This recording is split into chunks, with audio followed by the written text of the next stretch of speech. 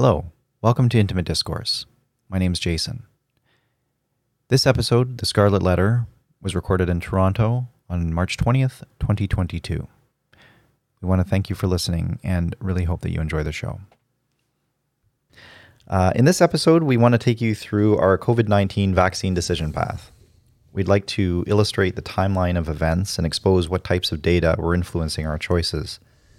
One of the frustrations I've had during this whole experience is being unable to clearly express myself on the spot, particularly when speaking with someone who has already had their presumptions kicked into overdrive upon hearing that I didn't intend to get the vaccine.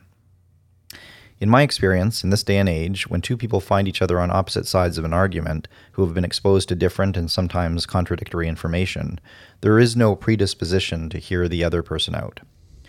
Rather, the one ostensibly listening will guffaw, smirk, and otherwise silently judge after already tuning out most of what the other person is saying and begin formulating their own responses in their heads based mostly off a stereotypical summation of what they assume the other person's position to be, not necessarily what their position actually is.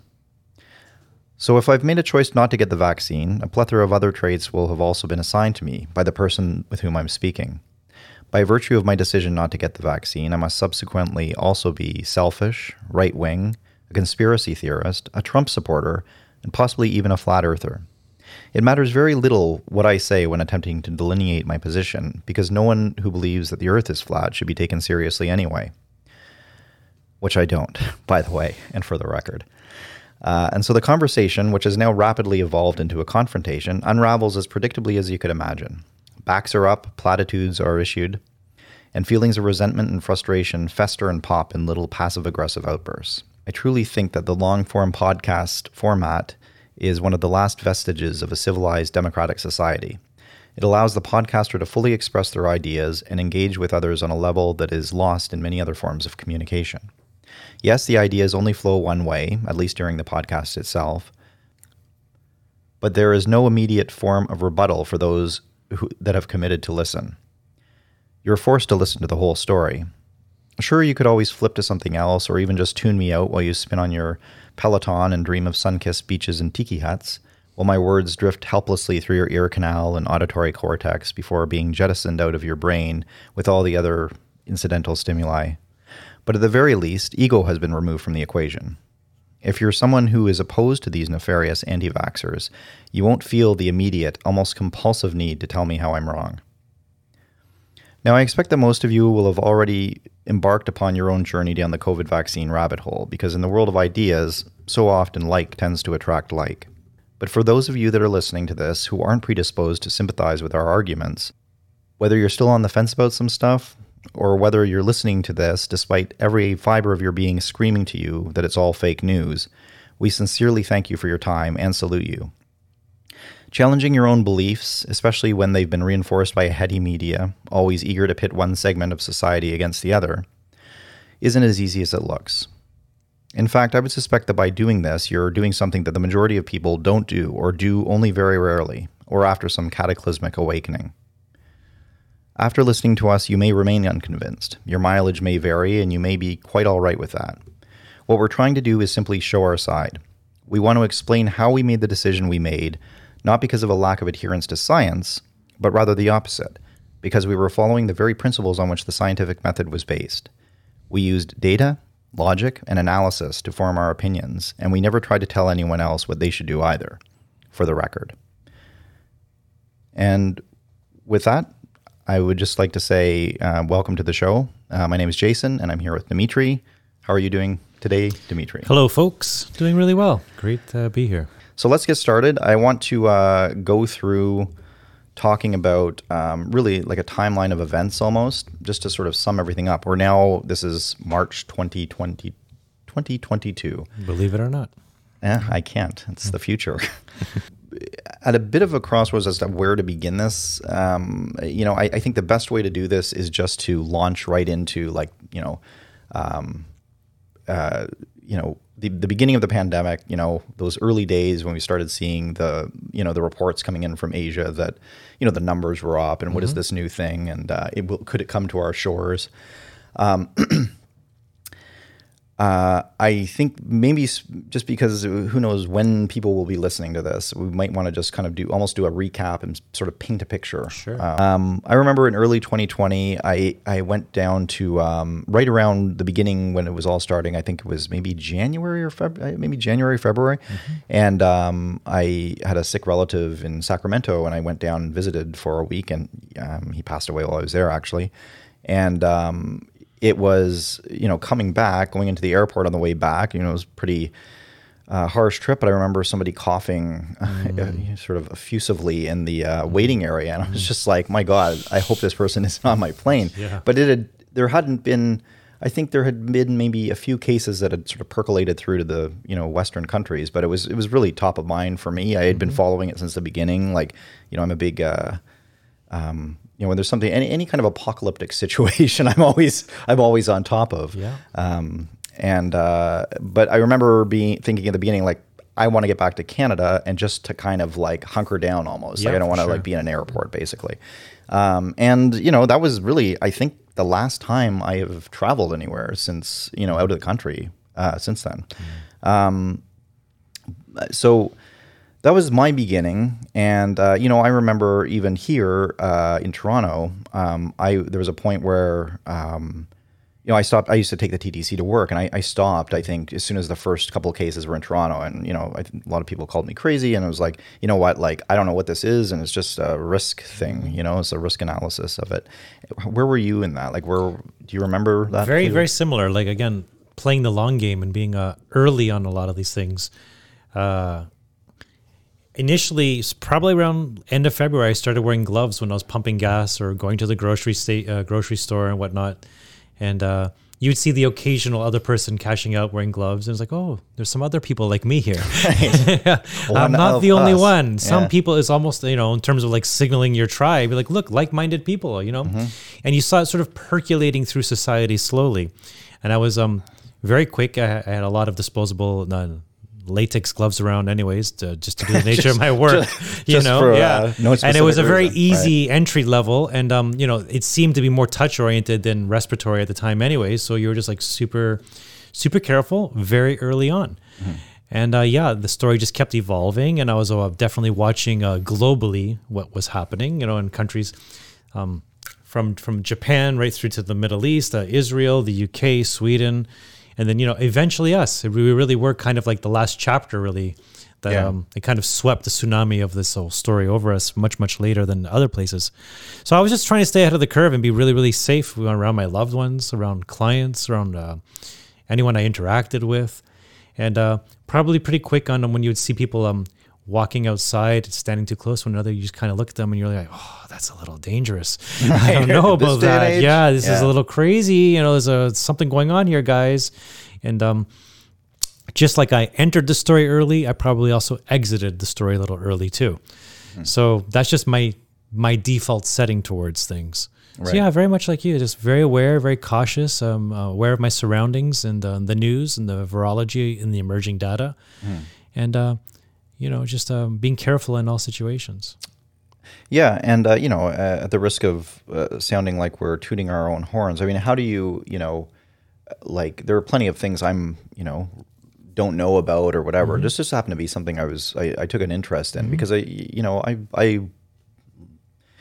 really like the movie 12 Monkeys. And there was a lot of that kind of thing. I actually thought it would be hilarious if some 12 Monkeys people graffitied around Toronto, but alas, no one did. Well, a lot of times, like, these things do start somewhere and a lot of stories will happen and they just kind of peter out. And you're like, oh, I guess it never happened here. Yeah. And more times than not, they peter out. And but I just kind of sat back and I had the funny vibe, just the flow of information on the news, the headlines and everything. I'm like, I don't think this is going to be slowing down. I think it's actually going to be ramping up. Well, when it hit Italy, I think that was sort of the ramifications of that kind of hit home for a lot of people. And then at that time too, we were talking about the direct link. Well, there was a fashion week there a week before and they had buyers from all around the world, coming in and congregating and now spreading back to, taking the virus elsewhere, trying to figure this out step by step, which made, shutting down the airports early really important too, because okay, so the easiest way to stop it from coming in is to stop anybody from coming in.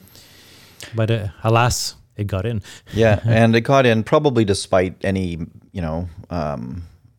it was inevitable that it would have come in. I remember at the time being quite frustrated that the Trudeau government didn't shut the airports down sooner, because I thought that was, and I think New Zealand did, if I have my facts right. Like I think they were pretty quick on the ball. And with you it. had politics immediately, like, oh, it's politically incorrect, and it'll be deemed racist if you're stopping certain people from, like, why does a virus care about your race? It's coming from a lot of planet place A and it's landing in place B. Like, that's all it is. Certainly, if it started in Toronto, the virus, I would fully expect other people to not let planes from Toronto land. Absolutely no problem. Yeah. So. That's a little crazy. The whole race card early on. I remember, was it Pelosi who went to Chinatown and sort of declared, like everybody should be here, or whatever she said. And it's kind of like, well, I mean, that's great. Politics started right away. Yeah, it's true. It was like, it's not about politics, it's about a virus, yet immediately it was all about politics. Well, not all about, but there was a ton of politics involved. Yeah, it was. And I mean, that was at the height of, the sort of Trump versus the media thing. Yeah. So there was a lot of, the daily impeachment threats, everything like that. And you remember the nursing homes, how that was a big thing. I remember my grandmother died, well, fairly recent, like a few years before this started. But I just remember thinking, she was in a nursing home and like near the end, and it was like, I couldn't even imagine. Like, it would be like, the people who had to go through that, where they had relatives in nursing homes, and obviously the people who were in the nursing homes, it's like, what a horrible way to go. And like what, as you've got this unknown disease and nobody really knows what they're doing, and it's rippling through, elderly people, like right away. You could see that, especially in Italy. And, you're really helpless against, you can't sit with them at the end even. Helpless for sure. But at the same time, cracks started, in terms of our response, showing immediately. Mm-hmm. Like, really, if you shut down airplanes right away, you're going to maybe be able to 2 weeks flatten the curve, because you're just stopping all the, a large amount of the transmission into your country. And that's what I think what got everybody on board. Yeah. And then, of course, within those 2 weeks, it still got in the country and percolated, and we're all closed here in Canada at least 90 days or whatever. But and then you heard about the response in terms of retirement homes, and you could see early on, because a lot of people debate this, well, in the early days, we didn't really know what was happening. But even in Italy, in the north, when people were dying, they used to say a village a day, the age skewing, the risk stratification was really towards the elderly. Mm-hmm. So then you don't know much about this, but you're like, okay, that's interesting. Let's see where this goes. But thank goodness it's not affecting children to the same rate as those who've had a full life already. And and then when it came to our response here in Canada, you saw that people were being diagnosed, maybe hospitalized or whatever, but they were sent back to their retirement homes and long-term care homes. You're literally bringing the virus back into the place of which people are the weakest. Right. And we talk about quarantine hotels and separating those who can't be separated from physical distancing. That would have been the perfect moment for something like that to have been initiated. Yeah. And, hindsight 2020 and everything. I do think that, that was something, at least it's almost like if we get the same thing happen again, that would be one of the steps. I would hope that, I don't even know if that would be, in my mind, that would be something, that they would want to change next time around, where it's like immediately sort of protect the people that are the most at risk. Everything else, like have your rules or whatever that you want to impose, but make that be a separate thing and mostly focus on the people who are most at risk. This is still my concern, though, and I don't know if we've learned those lessons. Right. There was sort of one size fits all blanket approach seems to permeate through most of what's going on. When you get into that line of thinking, you drift more towards the Swedish model or the Great Barrington Declaration, focused protection, targeted, move heaven and earth to save the elderly. Yeah. I still don't really hear that for the most part coming from our officials. Right. So I don't know if we were to drift back into that today, if we would actually change our approach, unfortunately. Yeah, like with so much of this, it isn't even... you really do wonder what we've learned. We've learned about the virus to some extent, but in our response to it and how we as a society sort of responded to it and responded to the subsequent, laws or, suggestions. I don't think we've learned. I think it's we are still sort of in a state of almost like paranoia, tribal paranoia, and that in itself has been, quite politicized as well, or polarized at the very least. Yeah, I would agree with you. So you had masks, the sort of, we came with that, the social distancing. I'm just trying to Yeah. still, paint the picture. So you had social distancing suggestions, and then, implementations at grocery stores and everything like that. You stand in line in No Frills or wherever, your grocery store of choice, for a while. And I remember even going in the first time into a No Frills after this and thinking, like, this is great. Like, I waited in line, but like, I hated going into crowded grocery stores. Yeah. And now it's like you have all this like space around you. It's quite nice. And I remember thinking, like, this is how it should always have been. Like, this should be how society is. But then I was getting maybe a little Puritan in the early days, because I'm like, this is a virus. People are dying. Like, my God, you have to do maximum amount to try to like save life. But you would see people waiting in line, and this was before masking was really in effect, and they would be outside of the LCBO. And then, posting on Facebook, mama still needs her wine sort of Right. thing, right? Like, really? You need a bottle of wine so bad you're going to risk a contagion for? Right. So you would see like, for me, like still people not taking it seriously enough and trying to get on with their life in such a normal, what I would think like almost like a secondary, like obviously that's not an essential good for most people, having their alcohol. Speak for yourself. Yeah. Yeah. And so that kind of stuff was like irking me early on. It's like, guys, this is a disease, and it looks like we're shutting down the planet, and businesses have been closed, and you're willing to stand in line for something that's really not all that essential for most people. I found the variance in what people decided, like their risk cost benefit analysis, wildly different.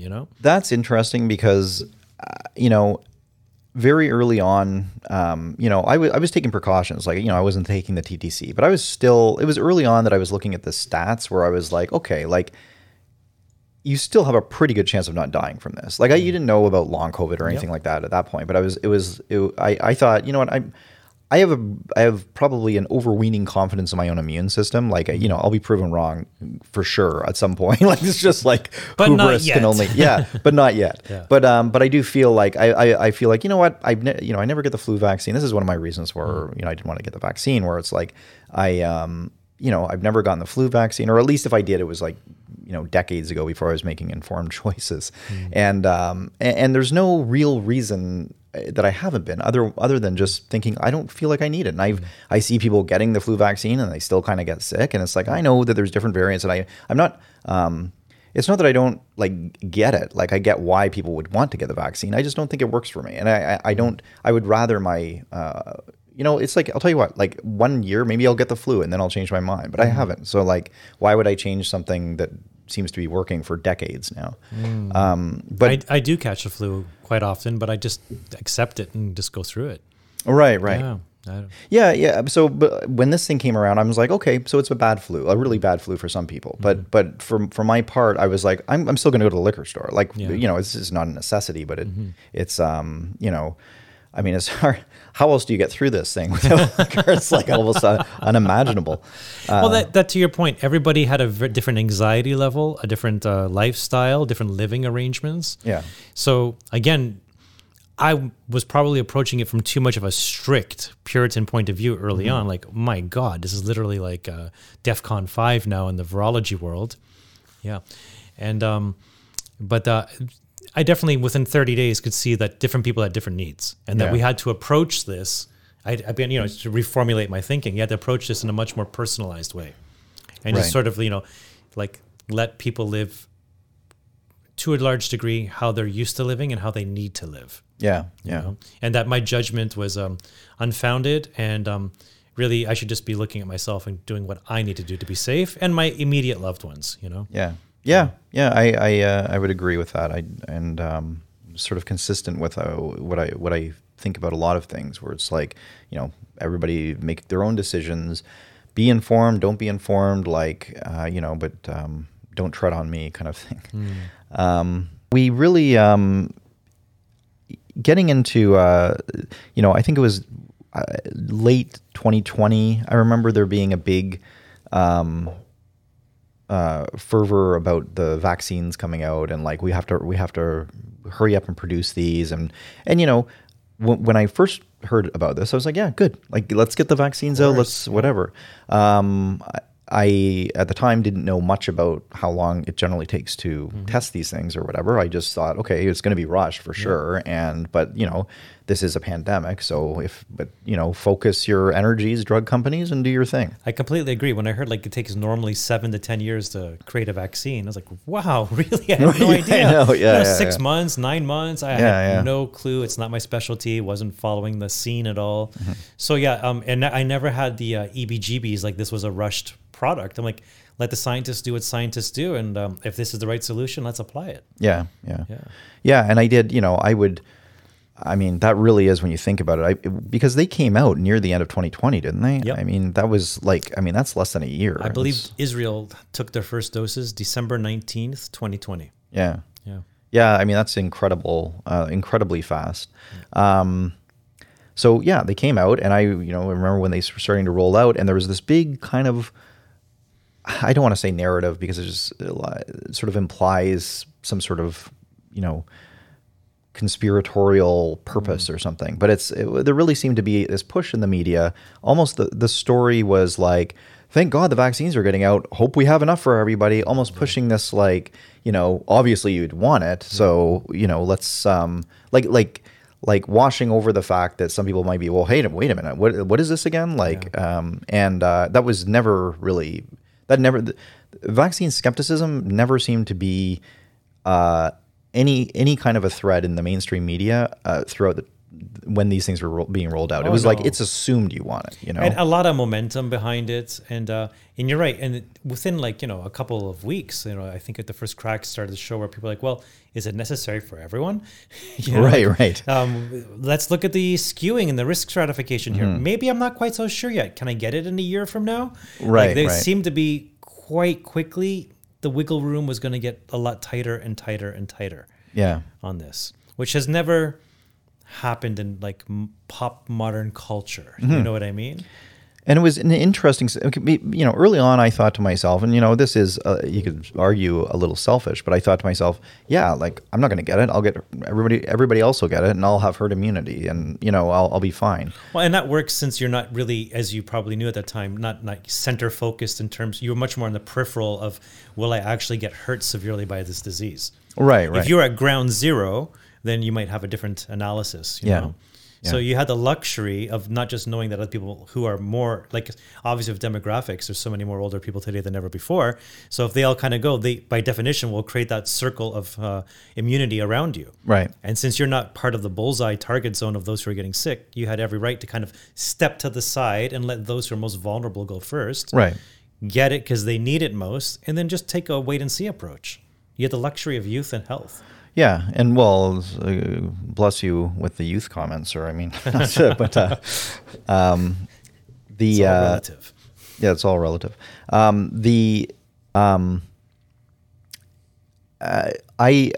remember, I sort of encouraging my parents to get their shot because they were going to get it anyway, and they're a little older, so it's like, it made sense for them to get it.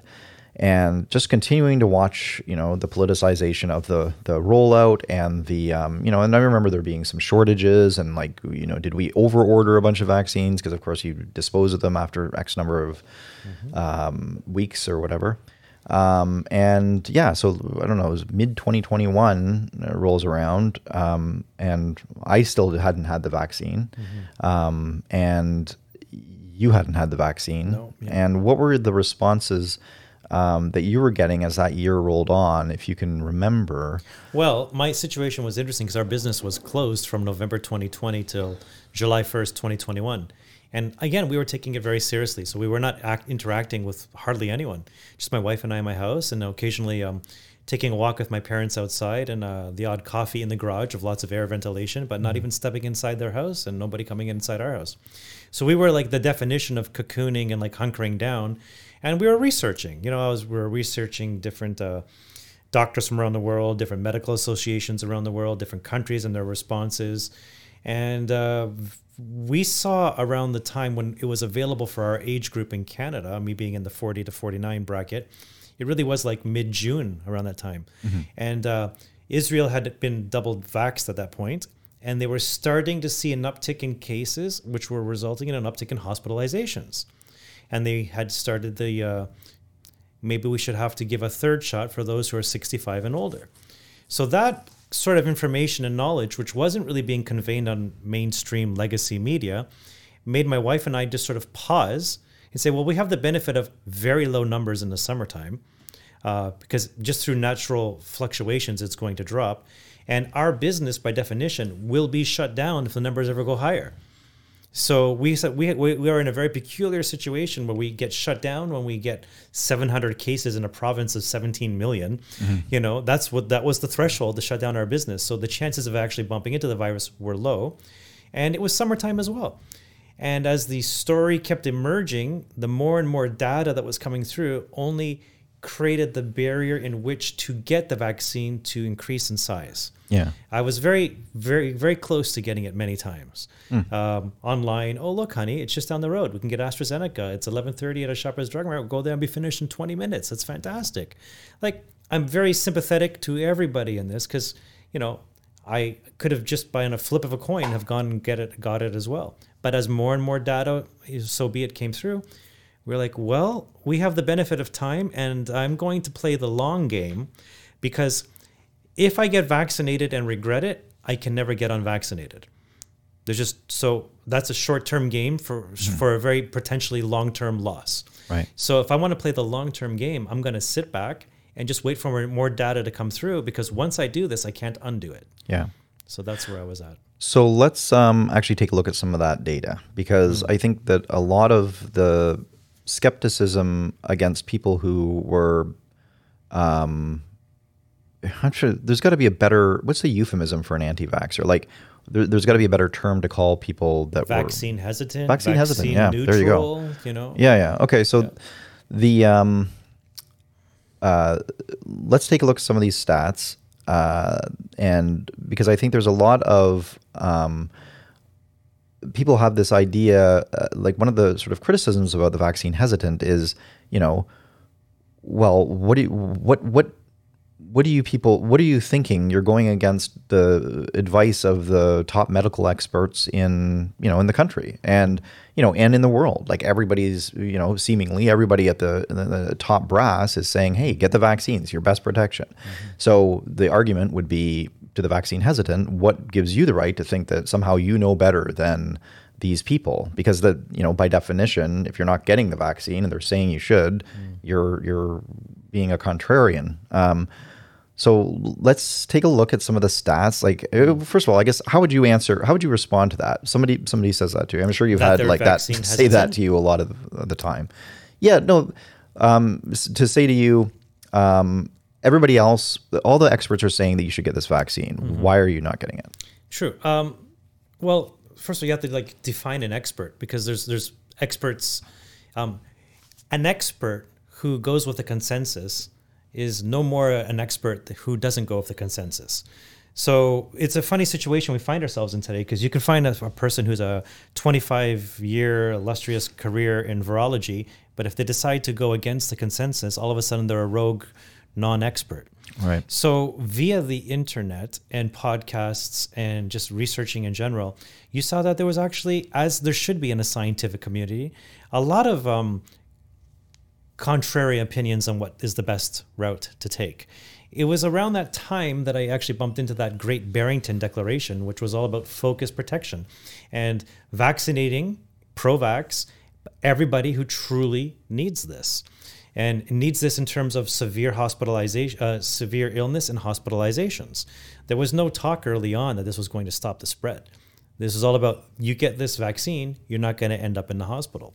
So when you contrast that expert opinion against the messaging we were getting from our own local governments, it's not any different than wanting to go get a hip surgery and someone says you need to get your hip replaced and you go to get a second opinion from an expert and they say, well, maybe therapy might be the right way through this. I don't know where we lost the ability to have a second opinion from qualified experts. And if you dug deep enough and turned off your television set, you saw there was quite a bit of different diverging opinions on how to handle the situation. And then it didn't take much to somebody who's vaccine hesitant. You say, well, what age group are you in? And if they said 65 and older and I have type 1 diabetes, you might want to say, well, actually, cost-benefit analysis skews towards you getting the vaccine. You're certainly somebody who would be probably better off taking this. But when you would scroll down, and most countries and municipalities had their own data on these things, oh, look at that. I fall between 40 and 49. And even now, at 2 years into this, in my particular age bracket, 40 to 49, it's only 200 and so deaths in all of Ontario, which is 17 million people. 200 or so deaths in that age range? Yes. So that's the age range that I specifically fall in. So that now still sounds like a lot, though. 200 deaths from between 40 and 49 in Ontario. Yeah, over a 2-year period. Right. And is that just in general or COVID-related deaths? COVID-related. Okay. And then we have to get into the incidental with COVID or from COVID. And who are these 200 people? Were they malnourished? Did they have drug problems? Did they have diabetes, underlying health conditions? Right. So, but even if you take 200 as gospel, 200 deaths over a 2-year period isn't enough for me to say anything needs to be mandated. It's a personal choice. And by all means, you should be able to trust your own medical associations. And if they say this is the right solution for your health problem, you have, of course, on my point of view, 100% support to go do that. But I didn't see enough to say you must do this. So depending on who the person was, if they are vaccine hesitant, it would depend on their living arrangements, personal health, just like everything. Consult your doctor to see if this medication is right for you. The one-size-fits-all mentality that seemed to emerge early on never seemed to fit any of the data that was coming through. Yeah. Yeah, I mean, one of the arguments I would give to the how do you know better than the experts is simply, they have their mandate, and from their perspective, trying to, take care of a whole population of people. Like the simplest course is, everybody gets the vaccine. We'll lose less people that way than we will the other way. Sure. So okay, sure, that's their thing, but you have to think as an individual. You're not, we're coming from a different, well, it's like the argument, like, you talk to your doctor's going to know you a lot better than, the CEO or the head of the CDC or the head of Canada Health. So it's the granularity of having, I feel like I know my own body more. I feel like my doctor knows it a little less, but is more knowledgeable about medicine. And then it gets abstracted to a point where it's like, the policies are so broad that it's like, it doesn't fit into what I believe. You certainly, we do. It does hit that crux where is it an individual solution versus a population level based solution? Right. And again, I'm very sympathetic to the population level solution because you have to almost do a lowest common denominator, what's going to get society through this. But to then tell a healthy 25-year-old, you must do this or you can't go to school, right, doesn't really seem to help society much. It doesn't seem to definitely help the individual much, at least not enough to say it must be mandated. Right. And that's the issue when you get into central planning. Like it just becomes the big idea is far more important than any nuanced truths that may come out in the meantime. Right. And so in order for the big idea to be the overarching goal of society, certain truths have to be almost cast by the wayside. Yeah. And I think again, it's like if this had been something that, because let's go over the statistics for. I mean, these are the statistics that we were looking at, in sort of early mid 2021, in terms of making a decision whether we wanted to get the vaccine or not, and. This stuff more than I do in terms of the actual. I would always hear things anecdotally, but my memory is as porous as a pasta sieve. So like I can't, I never have the figures at hand, but I remember it being over 99% survival rate for the average person. Am I wrong in that? No, not at all. And actually, the more testing we did, the higher the survival rate became. Because just by definition, there was so many people that were not being tested and surviving it. So the more testing you do, the survival rate only increased and increased and increased and increased. You can actually see the same thing was true for SARS-CoV-1. So the more testing you do, in the sense that, like, as time goes on, more people are going to have it and not be tested. So if you can only do X number of tests and that number is low initially. There are going to be, by definition, many people who don't know they have it, are in society, had it, survived it, Oh, I see. and weren't counted as part of your stats. Right. So the people who did have it and didn't survive it, that would be known. Whereas that would be an unknown if it was the opposite. So the more testing you have, the more the survival rate goes up. Right. And you're normally, not to try to quote a direct number on this, but you're going to find, depending on the age bracket and country and underlying, there's so many different variables here. We're into something of a 99.5. Insert the next number, it's usually another 7, 8, 9 at that point, survival rate. Yeah. And certainly as you dip lower and you get into, the under 18 crowd, you're somewhere in the realm of 99.99825 or something. Yeah, you start getting into the Amazon AWS uptime kind of things. Yes. And again, nothing to say it's worth mandating over. You wish it, it's there, we have a solution. Make your familial choice and go get it if that's the right thing for you. Yeah. But to mandate something over, I was talking to one lady who is from China and has been through these more centralized planning, and she's very happy to be in Canada. She took a much more extreme approach, and she said, well, unless 20% of the population's dying, I don't think the government should ever get involved. It's your choice. There's the hospital, and fix the hospitals. And your life is your life, and the hospital is the hospital life. And you do what is necessary for you. And although that isn't, I can see where she's delineating, like you do have a certain amount of personal responsibility in this, as the government has their responsibility. And to say all of a sudden now you must shut down your life entirely because the government and the hospitals weren't ready, only works for so long. In Ontario, we haven't really increased ICU capacity, and we're 2 years into this.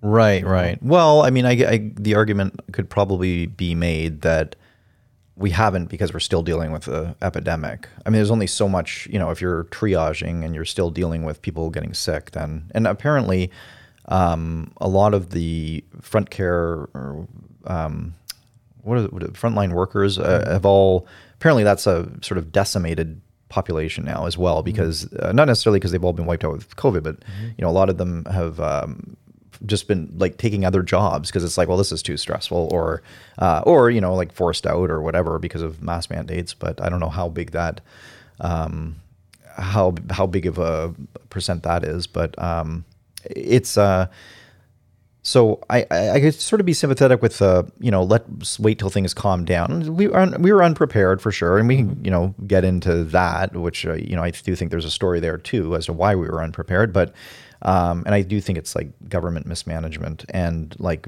a lack of priority to the things that are important.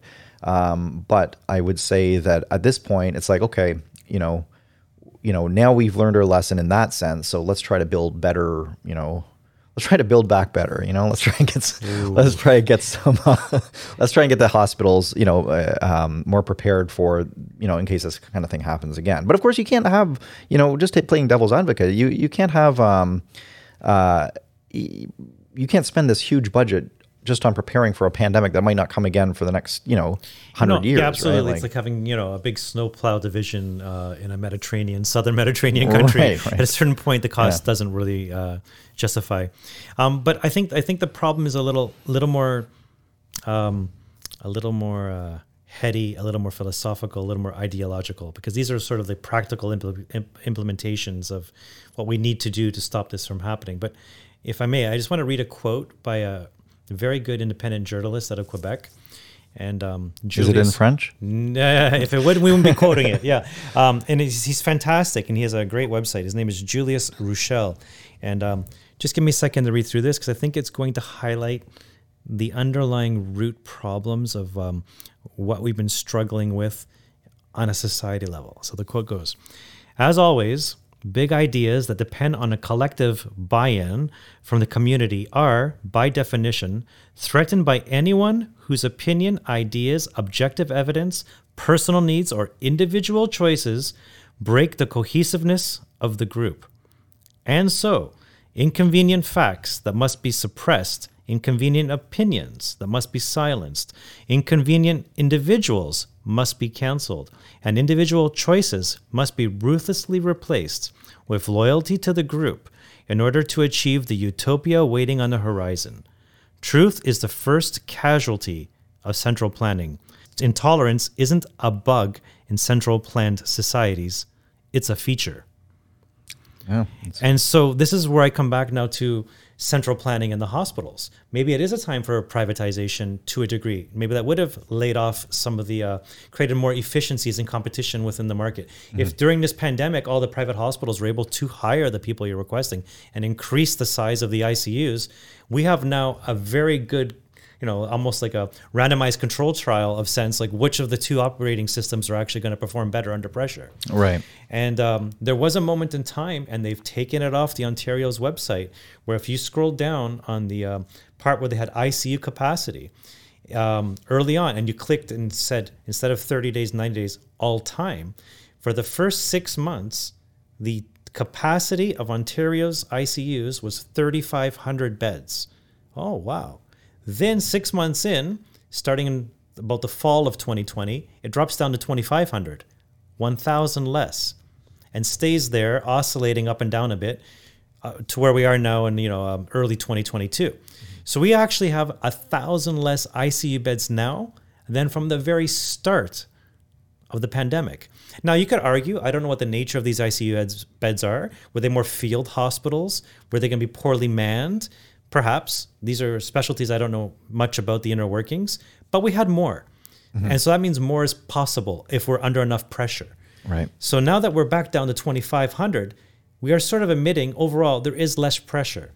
So to go through more shutdowns and threats of shutdowns and mandates when we actually have more capacity than we are exhibiting at the moment doesn't seem to jive with me. Yeah. Well, and again, it might just be that there's less frontline workers to because I heard something the other day where it's not really a problem with beds anymore. It's the lack of people to tend to them. Could very well be, but at this, and certainly an ICU bed would require more more educated people around that kind of person to help them.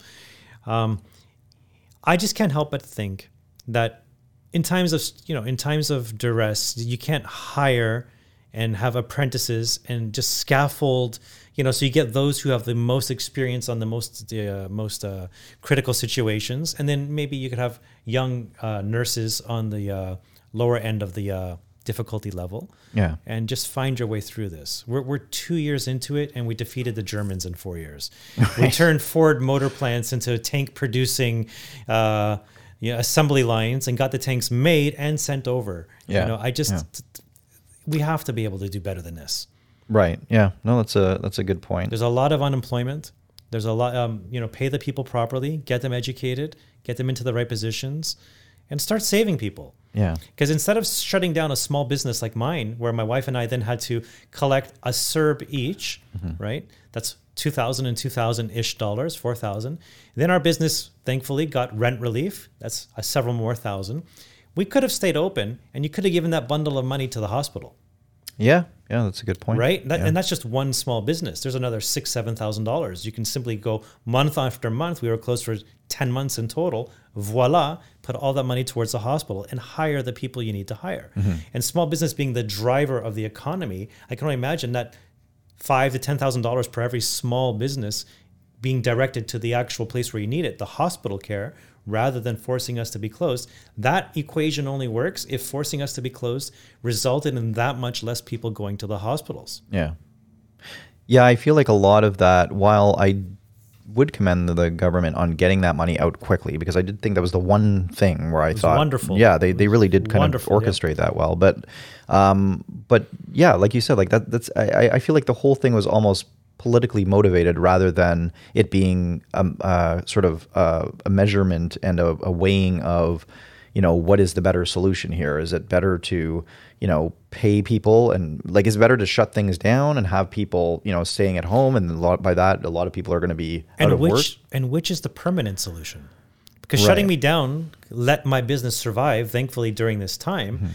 But if we had taken that money instead and given it to the hospitals would still be running on the benefits of that investment of cash. Right. So whatever variant is coming in the future, we've now theoretically gone from 2,500 ICU beds to maybe 5,000 capacity. Right. And we are more than amply ready for any wave coming, as opposed to putting that money into purchasing vaccines for those who don't need them and spending the billions on that. Yeah, I think there's a lot. I mean, and you also like to, like, I always try to give the benefit of the doubt, because when I look at the way the Canadian government in particular, and, several governments, not to, blame them specifically, but the way they handled it, I want to give them the benefit of the doubt, just because it's so often I'm wringing my hands at like how incompetent they seem and how motivated by something other than the public good, or maybe motivated by that, but sort of having a skewed idea of what that is, or at least from my opinion. But I think that they, I want to give them the benefit of the doubt and say, okay, well, maybe there was a short amount of time, they had to make a quick decision, and it was like, look, we have to shut things down. We have to have people staying at home. We don't want this to spread. If that was the advice they were getting from Canada Health, maybe that's the... True, but I've heard before that in order to do a lockdown, every country has their own pandemic planning already in place prior, and even the WHO has guidelines, and the parameters, the criteria in which is necessary to lock down a city or a province, a country. COVID never qualified for the previous criteria and parameters we had in order to say this is worth locking down for. What are some of the parameters? Transmissibility, the amount of death that is happening, that sort of thing. Interesting. Yeah, so it never qualified. And for somehow the WHO one or the Canadian? Both. Oh, okay. And somehow we saw what was happening in China, and they were doing the extreme lockdowns, and we at first snickered, well, that will never happen here. And we just followed what China was doing. And we threw out our pandemic planning that had been established through our own medical associations and went with the Chinese model. Yeah. I wonder if this kind of thing would have played out the same way 50 years ago. Because you think about it, it's like, it doesn't really make sense. There wasn't that many people proportionately dying. Obviously, there was a lot of people dying from it. And, not trying to belittle that, but it's like, is it just that the people who are dying on viral videos that are being, maybe it's too politically damaging to say, maybe it's just, we don't want anybody dying, or at the very least, we want to show that we're doing everything possible to prevent dying, as opposed to taking, is what a government should do, is take in all the sort of, not just health recommendations, but the financial recommendations, the, sociological recommendations or whatever. Like you want to have a solution that works for the most people, and in the best way long term. But I wonder if 50 years ago, maybe you don't have that exposure to the media. The government can be like, look, what makes the most sense is, we tell people to wear masks, socially distance, but we can't shut down the economy. Obviously we would plunge ourselves into a debt that we can never get out of. So, maybe the idea is, I wonder how much of it these days is just politicians wanting to look the best they can. True. And we have this sort of cultural thing that where, everybody gets a star. So the politician, like whether they actually created a system in which shows benefit or not, is like, well, but I did something. Do I get a star? Look at me. Whereas before it was like, no, I actually need results on this. And, further to that point, 50 years ago, we wouldn't have had a vaccine out so quickly. Right. So what would we have done? We would have wore a mask, perhaps, because we still don't really have great randomized control trials on whether masking works or not. Certainly in light of Omicron, it seems exceedingly unlikely unless you're doing one of those N95 masks. Why does it seem unlikely? Well, there's 150 studies that show that masking, and by masking I mean cloth masking, because there's a lot of nuance in what is a mask and how to wear the mask. There is 150 studies that show that in light of Omicron and perhaps even Delta, masking does not do more benefit than harm. This is medical. These are in papers. This is research. And you're talking about consensus and expert opinion before. If you actually get into scientists debating this stuff, you will not find a lot of consensus on whether the masking is actually doing anything right now. Well, my understanding is, the N95 masks are effective. Other ones are not. Sure, but the WHO also recommends you cannot wear one of those for 8 hours a day. The N95 ones? Yes. Huh. So now we have something that works in short bursts, but you're not going to have society wearing one of those masks for 9-10 hours a day. Why aren't they recommending that? I haven't looked at it recently. Fit, comfort, stuff of that nature. Oh, okay. Yeah, but it's definitely not recommended to wear 8, 9, 10 hours a day. So then you go back to the cloth, but then the cloth in light of Omicron is not particularly effective, so... Well, if it's not particularly effective, then maybe it's effective enough to be something, Perhaps. I don't know the numbers on Perhaps. it. Enough to mandate, though? Yeah. No, yeah. I can't really, and this is the nature of the podcast, but there are a lot of studies that basically show they are ineffective. Right. Maybe we can link. And by ineffective, yeah, definitely. And by ineffective, what I mean is that the costs. It's not that they don't have a certain amount of efficacy, but the costs do not outweigh the benefits. Do not outweigh the costs. I see. Well, what are the costs in that kind of what it does to society, children, sociological learning. Oh, I see. Yeah, there's all sort of parameters that go into this. Not just simply, do you catch the virus or not? There's a lot of stuff going on there. There's 150 studies. Brownstone Institute is a great website for anyone listening who has very qualified experts in their fields write detailed articles with all the studies linked to them. And it's one of the single best resources anybody can just tap into, So yeah, definitely, I would recommend that. And back to your point, 50 years ago, I think we might have just done a little bit of reduced capacity, perhaps masking, and again, not being so sensationalized on television, and hopefully people just hunker down for a year or two and not get too sick. The vast, vast, vast majority of people who caught even COVID, the Alpha variant and Delta, would have been like, it was a really bad flu for a week. Right. I think 50% of people are asymptomatic. Light symptoms are for 85% of the population. So you're only really dealing with 15% that are even going to have heavy duty symptoms.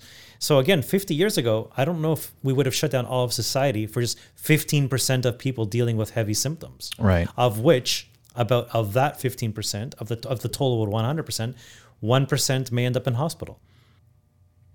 Okay, so we want to get back to talking about the reasons we had for not getting the vaccine in the first place. Well, point of full disclosure here, I ended up getting the vaccine. It was late on in it, but it was I had a wedding coming up and I had work. The temperature of the climate at work was such that I knew that I would have to get one soon, and there were a few things. Well, just in society, wanting to participate in society, wanting to be there for Christmas again, wanting to do all the things that one would expect one to be able to do. Most of my family, well, I think everyone in my family had gotten it, it was just to a point where it was like, look, if I'm not getting it, I just don't get to kind of participate in family get-togethers anymore. And to be fair, nobody had dropped dead in your family yet, so you're like, it's all right. Yeah, exactly. Well, there had been anecdotal evidence to be very afraid of this. And while I was very skeptical of getting it, and and still, through the whole thing, I've always thought I would rather not get it. There was nothing, part of me was like, maybe I'm being a little bit ridiculous about this. Like, and really, I say that, but knowing in my heart that I wasn't, knowing, you know what I mean? And this actually still grinds my gears, if that's even a phrase that people use anymore about this, is that I knew in my heart, I feel like I went against my conscience by getting it. I really do. And it's unfortunate now, like whatever was done is done.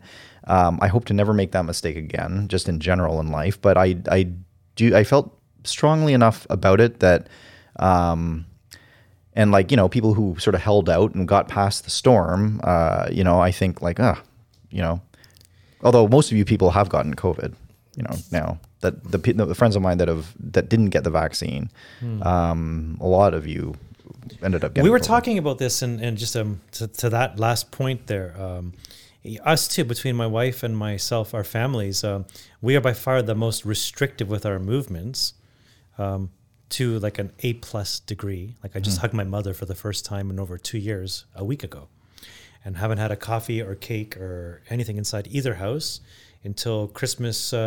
This year we had our in-laws over, which would have been just shy of 2 years, anybody stepping foot in our house. Yet we caught it as well. In our case, I would say it's the nature of a job. I'm beside people for an hour at a time, so I think any mask, if you're beside somebody for over an hour, is going to have a very challenging time. Yeah, just probability. Probability in that particular nature. But yeah, I think there might be something to your stats. However, it's now no longer available. Maybe it will come back on. But if you go to the Ontario database on their official website, they had this one section where they had, let's see if I can get the title right, like rates of cases per 100,000 based on vaccination status. And they had 3 different components of the status: vaccinated, partially vaccinated, or not vaccinated at all.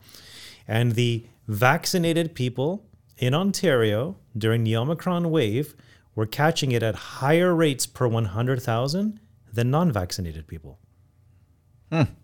Now, is that because of some sort of immune system fatigue? Is this some sort of, you just got your booster and your body's actually lower before it peaks at the high point, and it happened to be at the wrong time during the actual Omicron when it was ripping through society? Is it because vaccinated versus unvaccinated people behave differently? Like I don't want to just attribute it just to vaccines or doing something bad to those who got vaccinated at all. But those were the numbers. And now if you go back to the website, that chart is no longer available. It has one of those little I for information, and says this information is no longer available due to technical difficulties. Really? Invoking technical God. difficulties. Yes. But isn't that the difference in the? Can you say this? Can you say that again? The statistics. The people who were vaccinated versus non-vaccinated in Ontario during the Omicron wave were catching it, I believe, at 2.7 times greater frequency per 100,000 than non-vaccinated people. So out of 100,000 people, and I'm explaining this both for our listeners, but also because I always have a tough time wrapping my head around numbers. They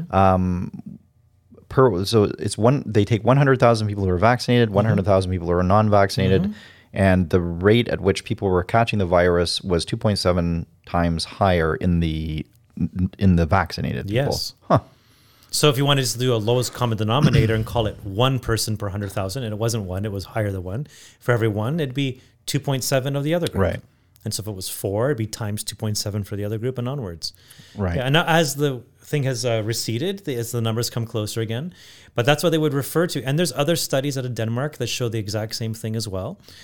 So it isn't just something we saw in Ontario. And even in the New York Times had an article just a little while ago about this, saying this is what they call immune system fatigue. And you can't just keep hitting yourself. You will get higher antibodies if you check the day after getting a vaccine. But what happens over the course of those 90 days while being freshly vaccinated is uncertain at the best. So after the second dose, we had efficacy for 20 weeks. After the booster, 10 weeks. So now, as you go into the 4th, if we follow the same trend, will it be less than 10 weeks? It looks like it's skewing in that direction. And so if we keep hitting ourselves, one theory that many experts around the world now are talking about, to the point that it's even in the New York Times, is that if we keep hitting our bodies with these vaccines, are we creating an immunity fatigue, which left unchecked might mean you need a shot every single month? Right. Right?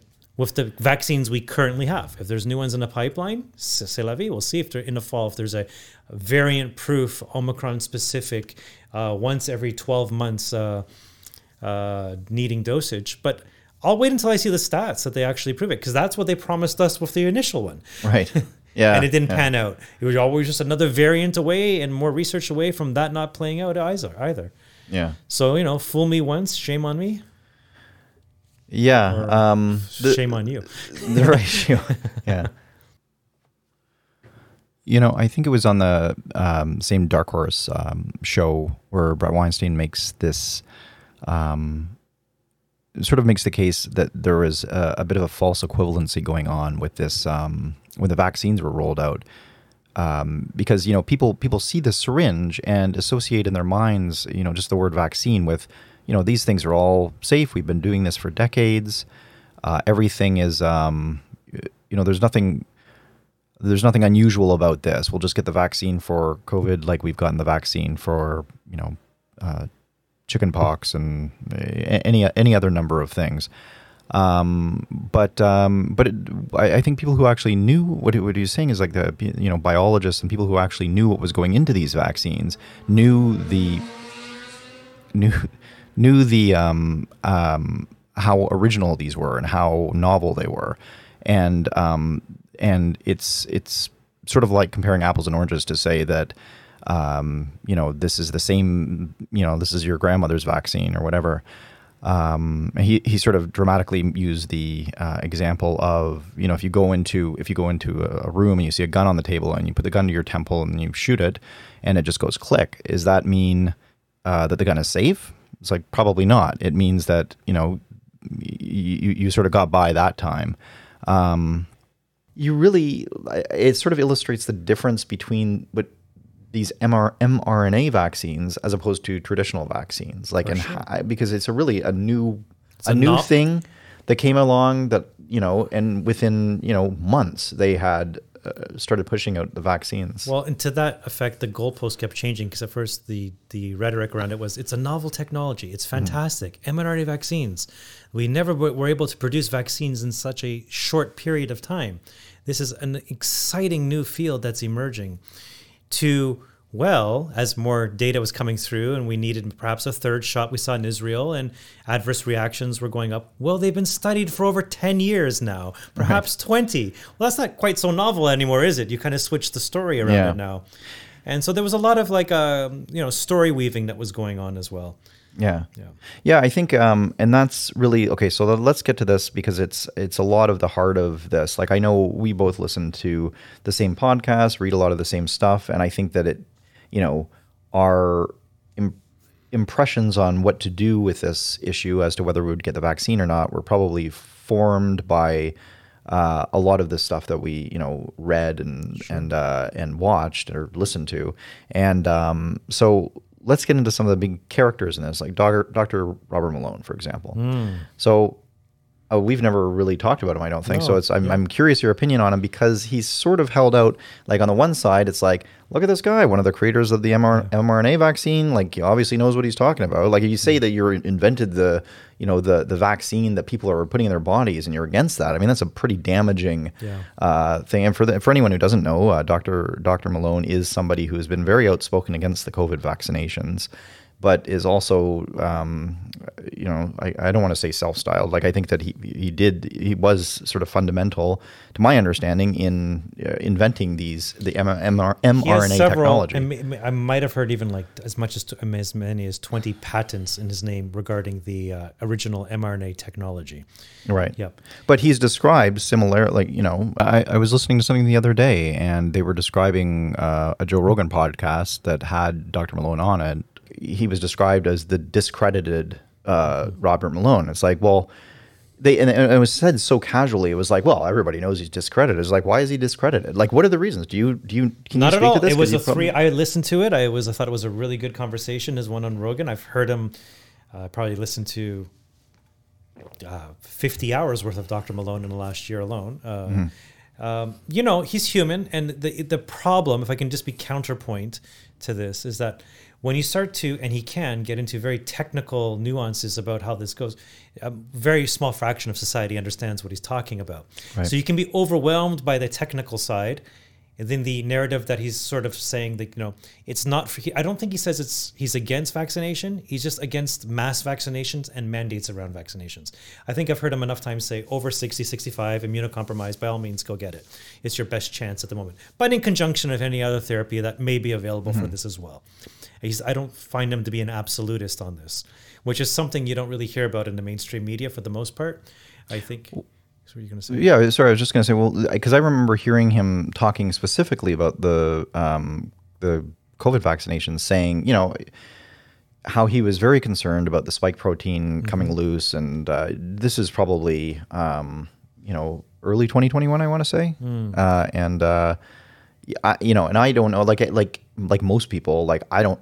No, I'm listening to this guy talk, and it's like, well, he sounds like sounds very credentialed in terms of this, and he's saying it's bad. Like, that's the extent. I believe he said, I've heard it before. I'm just working off memory, but that it's okay 2 doses for some people, 3 doses and beyond, probably not.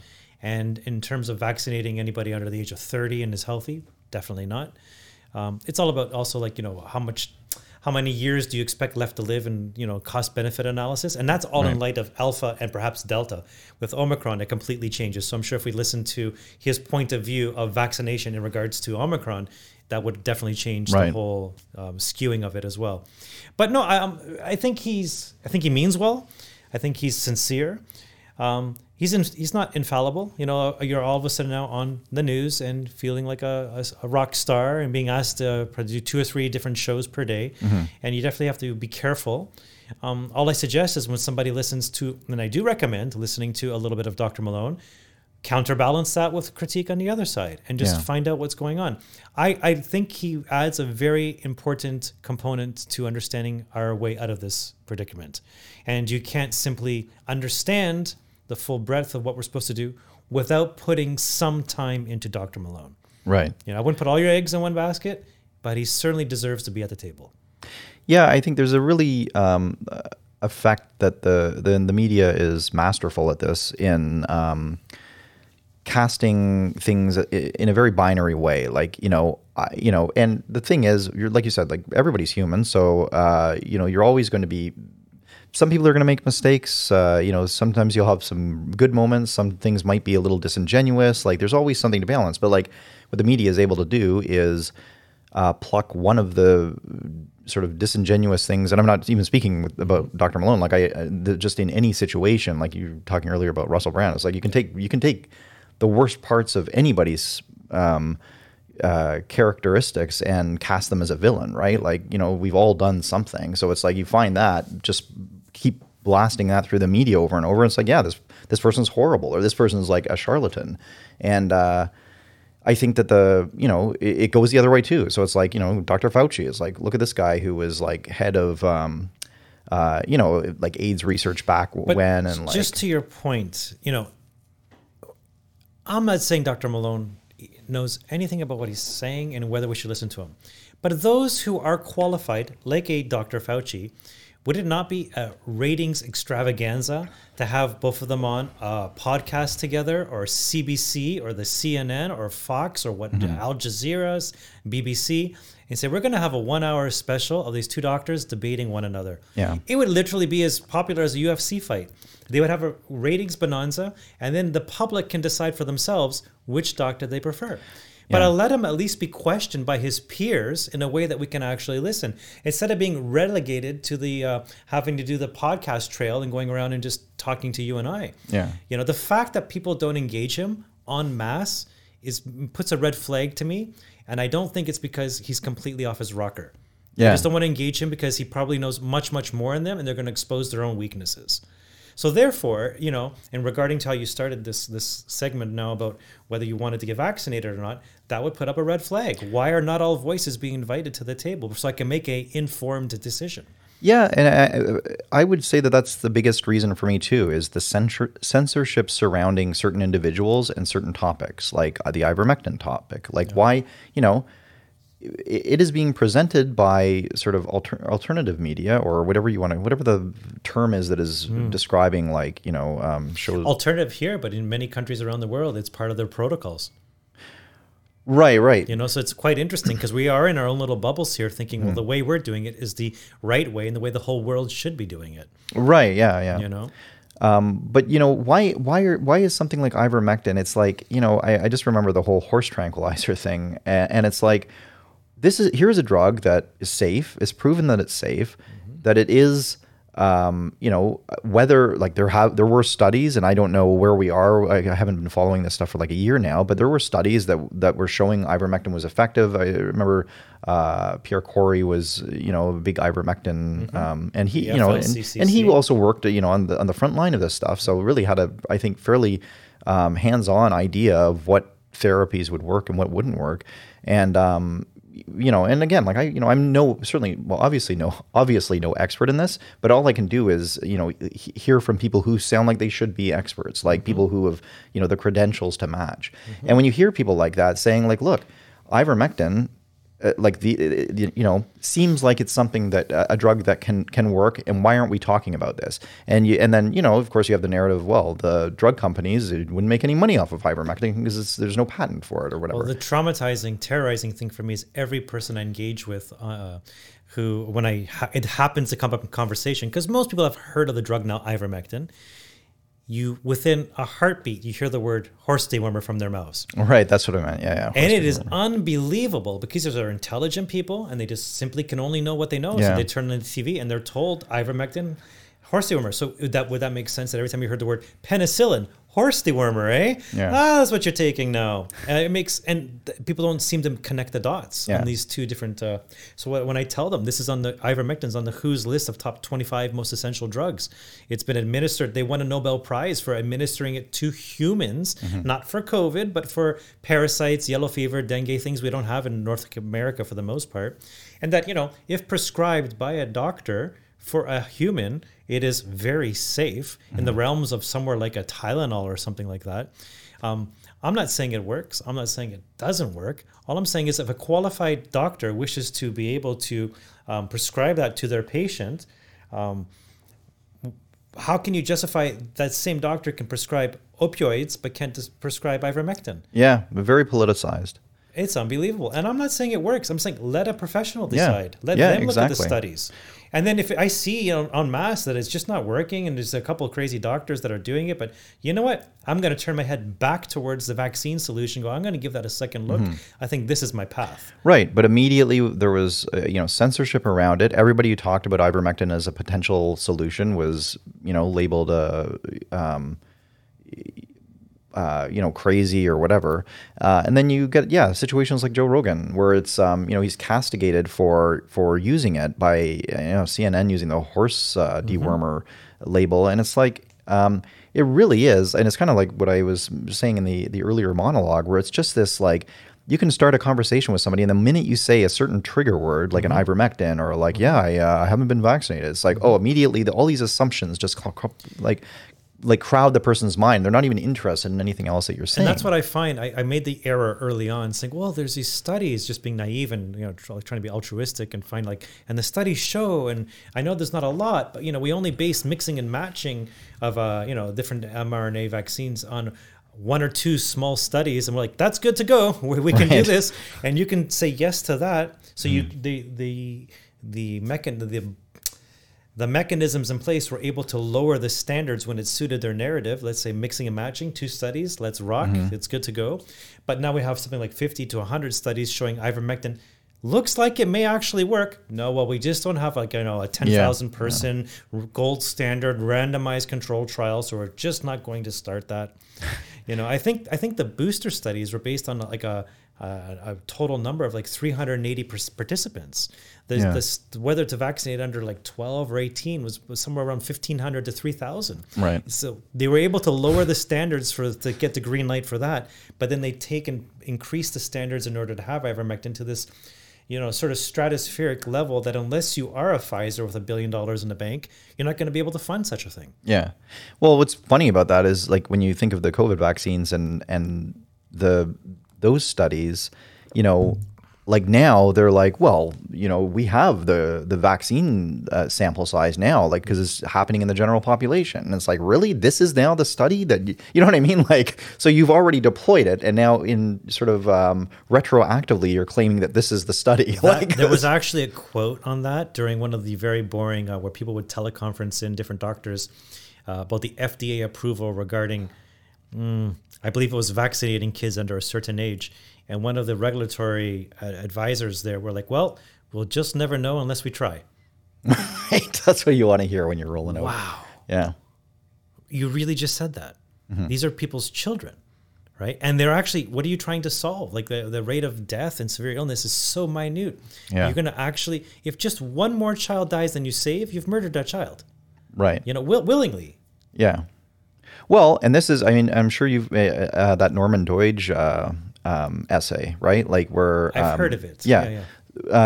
So, and he was on the Jordan Peterson podcast, and Needle Points. Needle Points, yeah. Yes. I actually did listen to the entirety of it. It's 3 hours. Yep. Yeah. So it's and very talking about the history of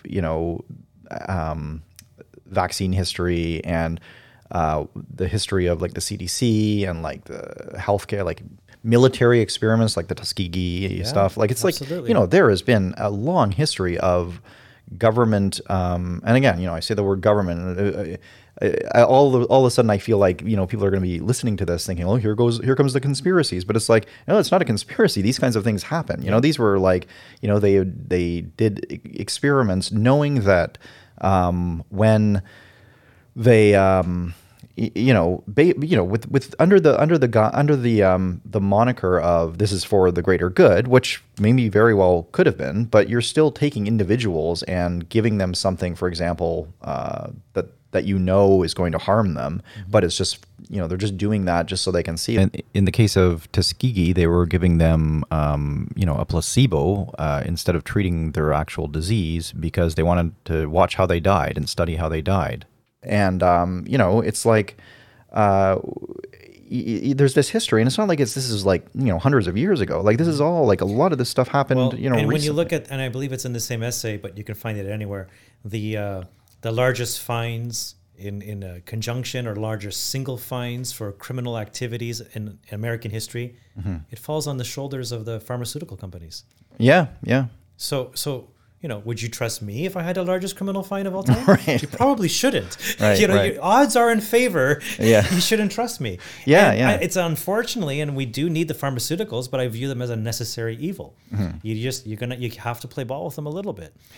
Yeah, and even that is kind of like, okay, yeah, like you said, like a necessary evil.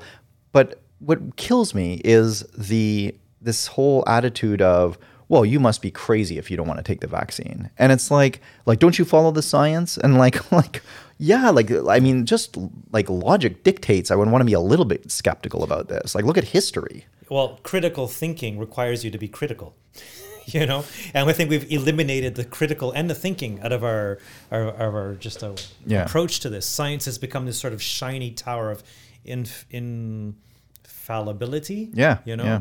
And you just simply cannot. I sometimes feel like I'm Galileo, trying to tell the church. But in this case, the church is the industry of science, and I have a dissenting opinion, and you're just castrated out of society. We talked about her earlier. Not on the show, but was it? I want to say Western. Was it University of Western? Yes, Julie Ponesse. Yeah, that's her. Dr. Ponesse, and she was a doctor of philosophy and ethics. I believe so. Yeah, from Western University, and she was fired for not getting the vaccine, and she was a professor of ethics at Western, and she made this heartfelt plea, as sort of her last communique, I guess, on YouTube or wherever she posted it. But it was this 5-minute great, really summation of why she's just talking about as an ethicist, where she stands on forcing somebody to put something into your body, and it's really powerful. You can see that it really did remind me that you said Galileo. It reminds me of that kind of a situation where it's you're when it comes to a point where you're standing, you're like, wow, this is really happening. I have to stand up on my principles against something that's very real. You almost take these ideas, you hear about them in movies and in books where it's you're so abstracted from that whole hero dilemma kind of thing. But it's there are people who actually have to make those decisions, and more so in the COVID years where it's you have to decide, do I want to stand on my principle on this, or do I want to lose my job? Because that's a very real thing. It's a moral dilemma on the scale of David and Goliath. Yeah. And the table is tilted. And at that point, with that amount of, conviction, these people, and I would include myself in them, are simply there's something in the moral fiber that says, I will not capitulate to this, even if it means my demise. Right. Economically, my life, whatever. Not your loved ones. You'll always do something for your loved ones. But this gets to the very fiber of their essence. And it's actually, when you're tested is when you get to really see what you're all about. Right. Now, I did hear COVID didn't really change us. It just revealed who we really are. And when it's under that pressure, and when you strip everything away and go, what am I all about? I only have a small 100-year window of consciousness to be part of this beautiful thing of the universe. Damn it, where am I going to make my stand? And when you look at it and pan back over the 4 billion years of the universe, who cares if you live to 90 or 50? It's what you stood for in those years that mattered. Yeah. And you can tell in her conviction in those 4 minutes, the clarity of thought, this woman has made up her mind and she's taking what she believes is the right moral stand. Yeah. And then we have to weigh moral stands and what it means to society versus simply versus the efficiency of numbers and virology. Because what's the point of society surviving if the society that survives is not something we're proud of? Right. And I think that's something when you get technocratic, and I believe we're falling into a trap of numbers and algorithms and a sort of technocratic way of running the planet, that we're losing that moral waypoints, those moral goalposts, that sense of history and how fragile the freedoms that we have now are, and how we have to be so, yes, we have a fantastic system that is full of inefficiencies, but it would be a massive mistake to say, let's tear it all down and start over again. The new system will be better. Yeah. Because the problem isn't perhaps the system, it's us within the system. Right. And at that moment, she was showing you that it's the morality that matters more than the actual technocratic side. Yeah. Yeah. And I think that just speaks to the truth of it. Yeah. In society these days, it's like we're getting better at the how, but less aware of the why. Very and well said, I really found her what she sort of stood for moving in the same way. Jordan Peterson did the same thing over free speech. It's you never know when that moment's going to come. And you always want. I mean, I'm sure you. I mean, I know I have this idea of how my life's going to pan out, and of course, God and making plans and all that, laughing at us. So I don't, when those kinds of I guess one of the reasons I'm kicking myself for getting the vaccine eventually is I know that I went against what I, should have done. It's not like I murdered somebody or something, or I'm plagued with regret, but I do think I should have stood on principle with that. It would have been tough, but I could have done it but in my mind I was like, well, I want to keep my job. I want to go to the Christmas this year. I want to go to my brother's wedding. So it's but there's always I think that kind of your principles will almost always demand a sacrifice, and you never know when it's going to come, when your time is going to come. You do always have the ability to say no, but that no comes at a cost. Yes, and you just have to am I willing to accept such a cost? I mean, let me ask you, what percentage of Canadians are vaccinated? We're at 90% or so. What percentage of that 90% got vaccinated through coercion and family pressure and everything else? Yeah, interesting to know. Right? So we're always so proud to tout. I'm so proud of Canadians, 90% vaccinated. Well, let's back that up a little bit. Probably, I'm guessing 40 to 50% would have went and got the vaccine. And as a large proportion of them should, because they're immunocompromised, have health issues, of age, all the different risk factors that we know are necessary. But to say, coercing the other 40% of your population was a good thing to do, the right thing to do, or something to celebrate when you hit the 9% number, I think it's very disingenuous. Yeah. Yeah, I have a real, along with the censorship as being one of the biggest problems I had with all this, so the shaming was another. And our Prime Minister Trudeau with his...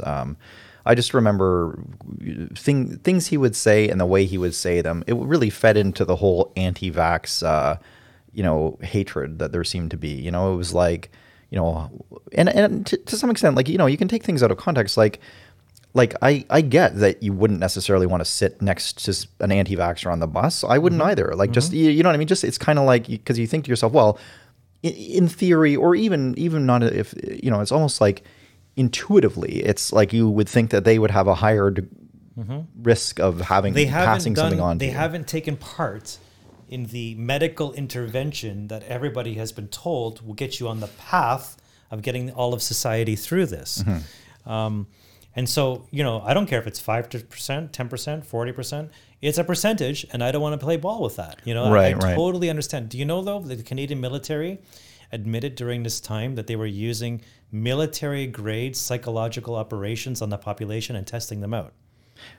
So, describe that. I don't know the details of the exact nature of what they were doing. Well, in what context did they sort of reveal this? It was a news report.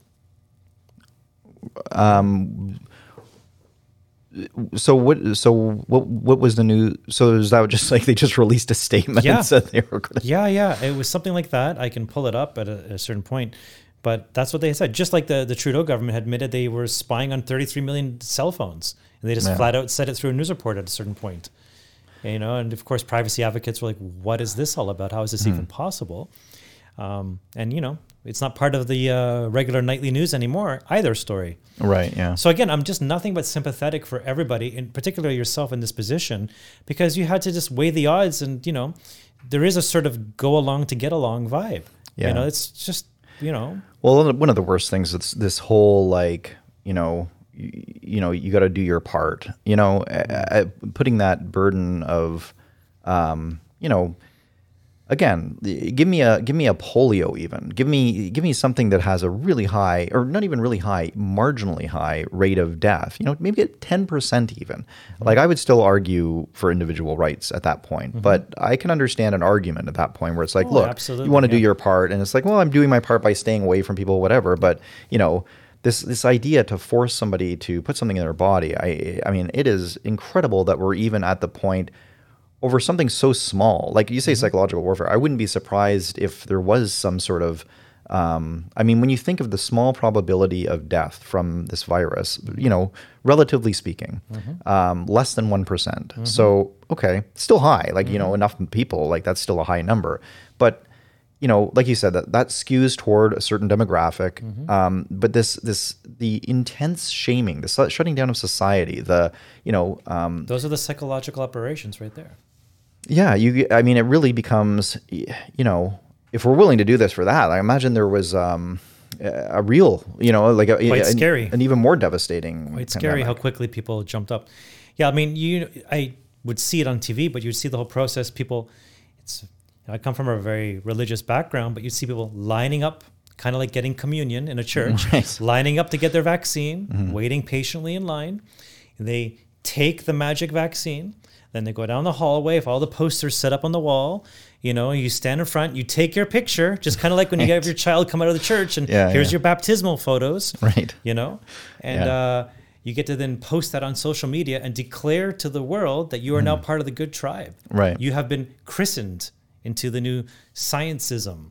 It does take on the same beats of a religion. Yeah. Yeah, it does. There is very strong tribal and evolutionary processes. Why religion is still around is because these things work to help keep a society together. And those elements are being used through the vaccination as well. It was almost like some sort of elation, some sort of joy, some sort of revelation that they got to participate. I've heard from many friends and clients and whatnot who are like, I felt so privileged to be able to even get the vaccine early because of the nature of my job. You're right. Like, wow, really? Okay. Like it's medicine of a sort, Yeah. Yeah, no, it's a good point. It's funny how it really became almost a status symbol. It's like, well, like how many vaccinations have you got? You know what I mean? Did you get your booster? Like, what's even considered vaccinated anymore, right? Like, if when you're talking about studies of people being vaccinated, are they talking about, somebody who's had the 2 vaccinations, or is it 2 vaccinations plus a booster? Because there's some studies coming out of Israel that were like, it was a little questionable how they were describing.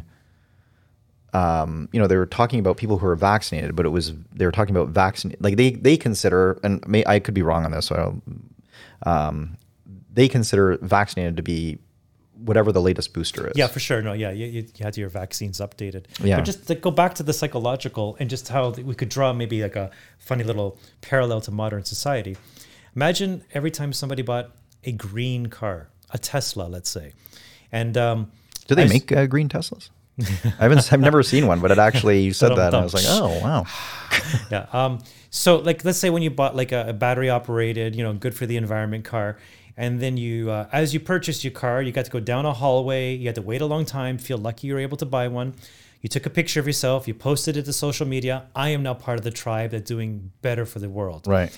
And after a while, once the adoption of green technology hit the normal threshold of 30-40% adoption, you started telling people, well, if you don't get a green car, you won't be able to drive anymore. We won't renew your license sticker.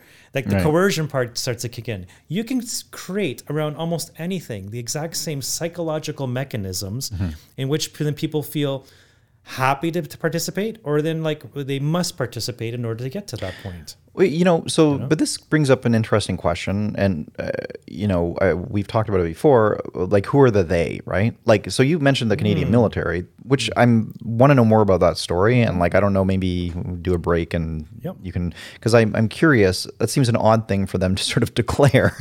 I don't know if they were pressure to do it or why they did it, but but I would say that it's when people talk about this, like, you see how COVID happens. You see things like, pharmaceutical companies, like their profits going up and everything. And you're like, it's pretty easy to put together the pieces, but you're like, is it really this simple? Is it really just about money? And who are these people that are always the, people are talking about, the Great Reset and this and that. It's like, well, who is this cabal of like Bond villains that are out there trying to distort the world to their whims? Who are they? Who are they? Or is it just is that how things coalesce? A multitude of them. There's power, prestige, wanting to leave your legacy. Everybody's trying to do, from their point of view, the right thing for the planet, So, for example, with green technology, you would say you would say that part of it is people who genuinely want to just reduce our dependence on fossil fuels. And that's sort of like, because that's sort of the central core of the idea is like, okay, this is something we have to do. People get into it with with sort of a benevolent agenda. But then you, by necessity, almost corporatize that agenda, because you're like, okay, well, you have an idea, you start a company, the company gets bigger. So now you have, people, middle managers, like people whose agenda it is not necessarily to, achieve the dream of the company, but is to financially do well with their career. So you have people who are, you get a board of directors, you get people who's like, it's an industry. So is that what happens? And then because in a capitalist society, we're based on that corporation. Then you have these sort of entities onto themselves, which have a self-interest in profit. So at the detriment to maybe even the best intentions of the whole reason the company was formed in the first place. I think it's different in every single situation. But in terms of like battery operated cars, I don't know if they would have ever got off the ground if they didn't have government subsidies. So then you have corporations and government working in tandem. And then you have to ask yourself, well, why are they doing this? Is it truly greener for the planet? I've never really seen a great analysis. You got to think about, where do you mine the batteries? How do you dispose of them? How do you generate the electricity that goes into your car? Is it still from 40% coal plants? Right. So therefore coal is actually powering your electric car. Yeah. Like I would like to see a really detailed analysis. Not that I'm pro petrol in any way, but perhaps smaller cars, more efficient cars, that use less gas, or more trains or anything else. The part that worries me about the electrical, I think it does get a little political. It's a lot more control. I think as the world's population expands, if we ever have an economic crash or things of that nature, the chances of protests getting out of hand are far greater, just due to being able to communicate on different messaging apps and coordinating different protests, things of all that nature. I think the governments of the world are looking for a way to be able to control the amount of civil unrest that may unfold if things ever go wrong. And so part of that could be, like, you could argue, not to go too far ahead, but if cars are all run on a grid of sorts and protesters were going to a particular place, you could simply shut off their cars so they can't get to such a place. Right. Particularly if your digital ID on your phone is used to turn on your car as you get near it, and all these convenience factors. Yeah. So I think there's a lot of layers to this story that need to be sussed out. And I definitely love technology. I want to see my fear in this case is that technology is changing at a rate much faster than our understanding of it and how it affects society. And then from that point, what laws do we need to put in place in order to keep civil rights at least at the level we're experiencing now, and no less? during mid 2021, there was a lot of information that just wasn't being portrayed in the mainstream media, and if it was being cast as there was aspersions being cast at it. So like you had Dr. Malone being somebody, a lot of you would have Brett Weinstein and his Dark Horse podcast being demonetized, I think, on YouTube. They took ivermectin on in one of their podcasts. Mm-hmm. Yeah, so that was a thing. Yeah, they had the Dr. Malone and Stephen Kirsch on, and that was the one I think that actually got them demonetized, which was a fantastic 3-hour delving into the Freedom of Information Act and the traveling spike protein from the Japanese, believe database they were pulling those numbers from. And I think one of the biggest reasons, like you said, like that I was so skeptical about getting the vaccine was because there was just so many things that were like, it was like this veneer of, it was really like the Invasion of the Body Snatchers, and you just see this almost blank look come over people's face. It's like, did you get the vaccine? And it's like, well, wait a minute. What about this other stuff? It's like, you're not allowed to talk about that. And it's like, why? And it's like, you're not supposed to even ask why. You're witnessing psychological operations happening in real time, and it bypasses people's intellectual capacities. It does, because there's a lot of smart people who, did just get they got the vaccine. Like, my dad, again, is a smart guy. Like, So let's just get to some of the other sort of statistics. So there's a lot of stuff coming out. I remember hearing, I don't know what the statistics are on this, and maybe you do. Were there people, I don't know if this is a rumor or if it's, it's so hard to suss out the truth these days. Were there a significant amount of people in the CDC or in other organizations that were not getting the vaccine right away? Like, do you know anything about that? I did see some congressional testimony at some point. They were drilling them, and the numbers weren't particularly high, but in line with like what America is in general, because this was all coming out of the States. Right. Some, I'm going to just ballpark it, like 30 to 60% or somewhere there had been vaccinated, and they twist and turn, and we don't have those numbers, but it wasn't like some outstanding, like wasn't 99% of people have gone. Right. Whereas Dr. Panesi had said in a podcast I was listening to that 98% of all university faculty across Canada had been vaccinated. So you didn't hear that type of overwhelming statistics coming out of the CDC or whatnot, Pfizer employees or Moderna employees or whatnot. Yeah, I mean, I would hear stories, and I'm speaking anecdotally, and I hate this because I feel like this is not helping anybody, but I would hear stories about like physicians who were, getting in trouble for, not advocating for vaccinations, or maybe not even getting vaccinated themselves. Although I've heard numbers since that suggest that upward of 98% of physicians got vaccinated. I don't know. Well, that is interesting, because I did see a study that came out that said, based on educational levels, who are the people that are most unvaccinated, and it was people with PhDs. Right, which I thought, I heard the same thing. That is interesting. Now, to be counterpoint to that point, the problem with perhaps having the intellect to be able to be a PhD. They're all PhDs in sociology. Yeah. You can see a lot of nuance here and there, but it doesn't mean you're an expert in what you're trying to decide on, which is virology and epidemiology and whatnot.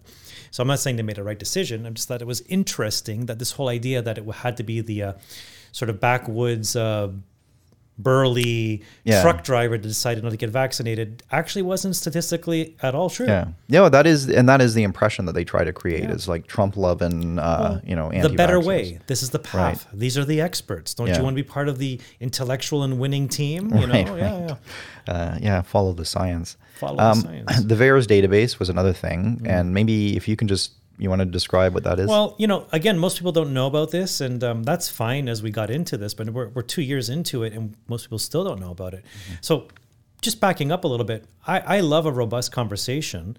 But one of my, I've never really, if everybody I've ever talked to, and I talk to a lot of people daily, heard very strong arguments for why they got vaccinated, or why that is the right way to go about it, or why an unvaccinated person is wrong.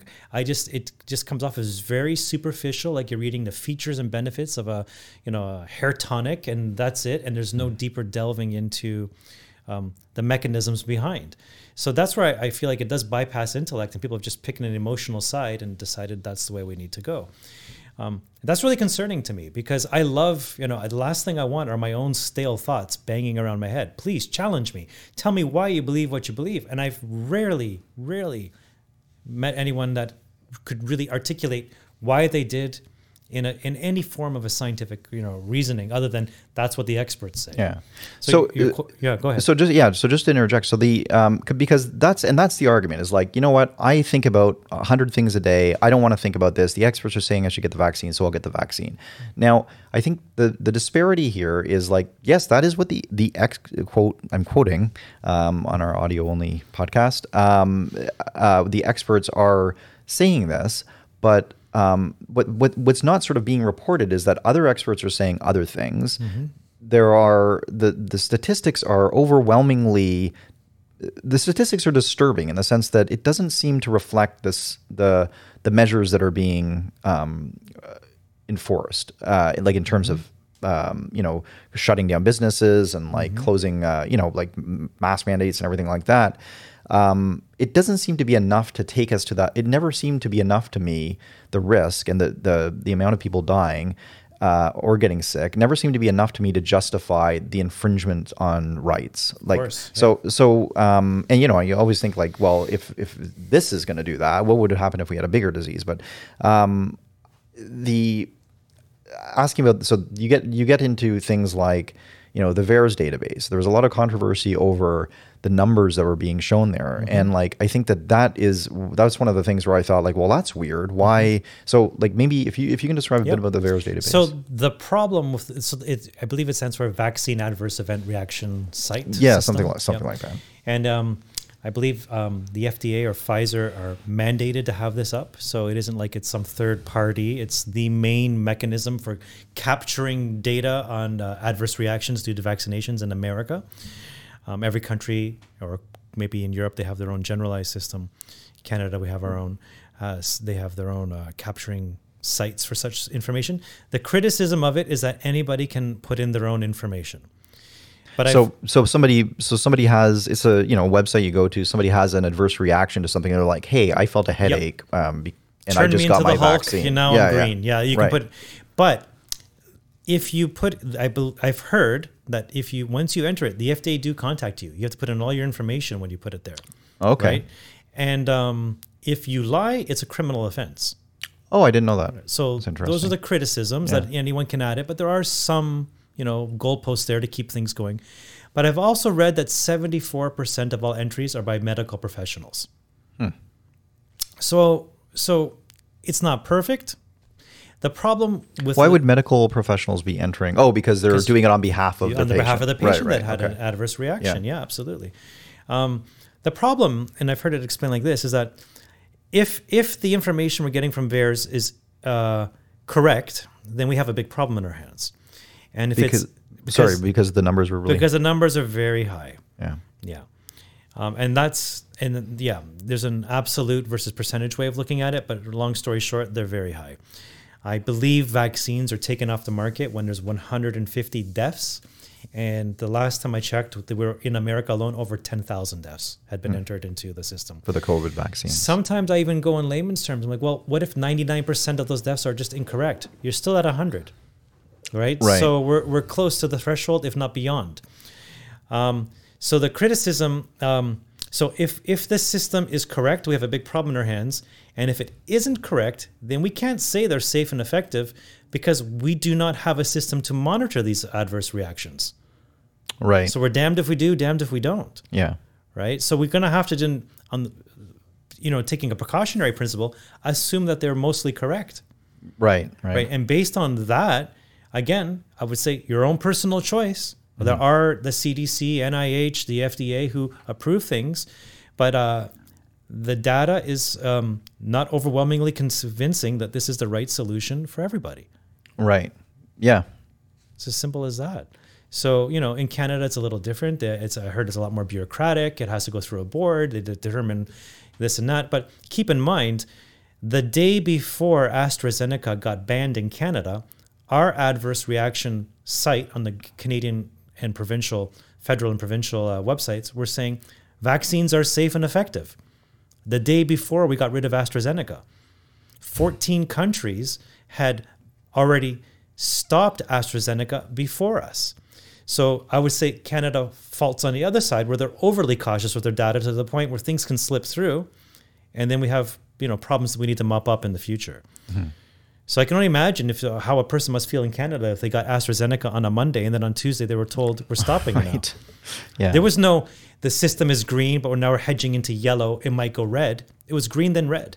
Right. So that, I don't think that's particularly beneficial to most people in the society either. Yeah.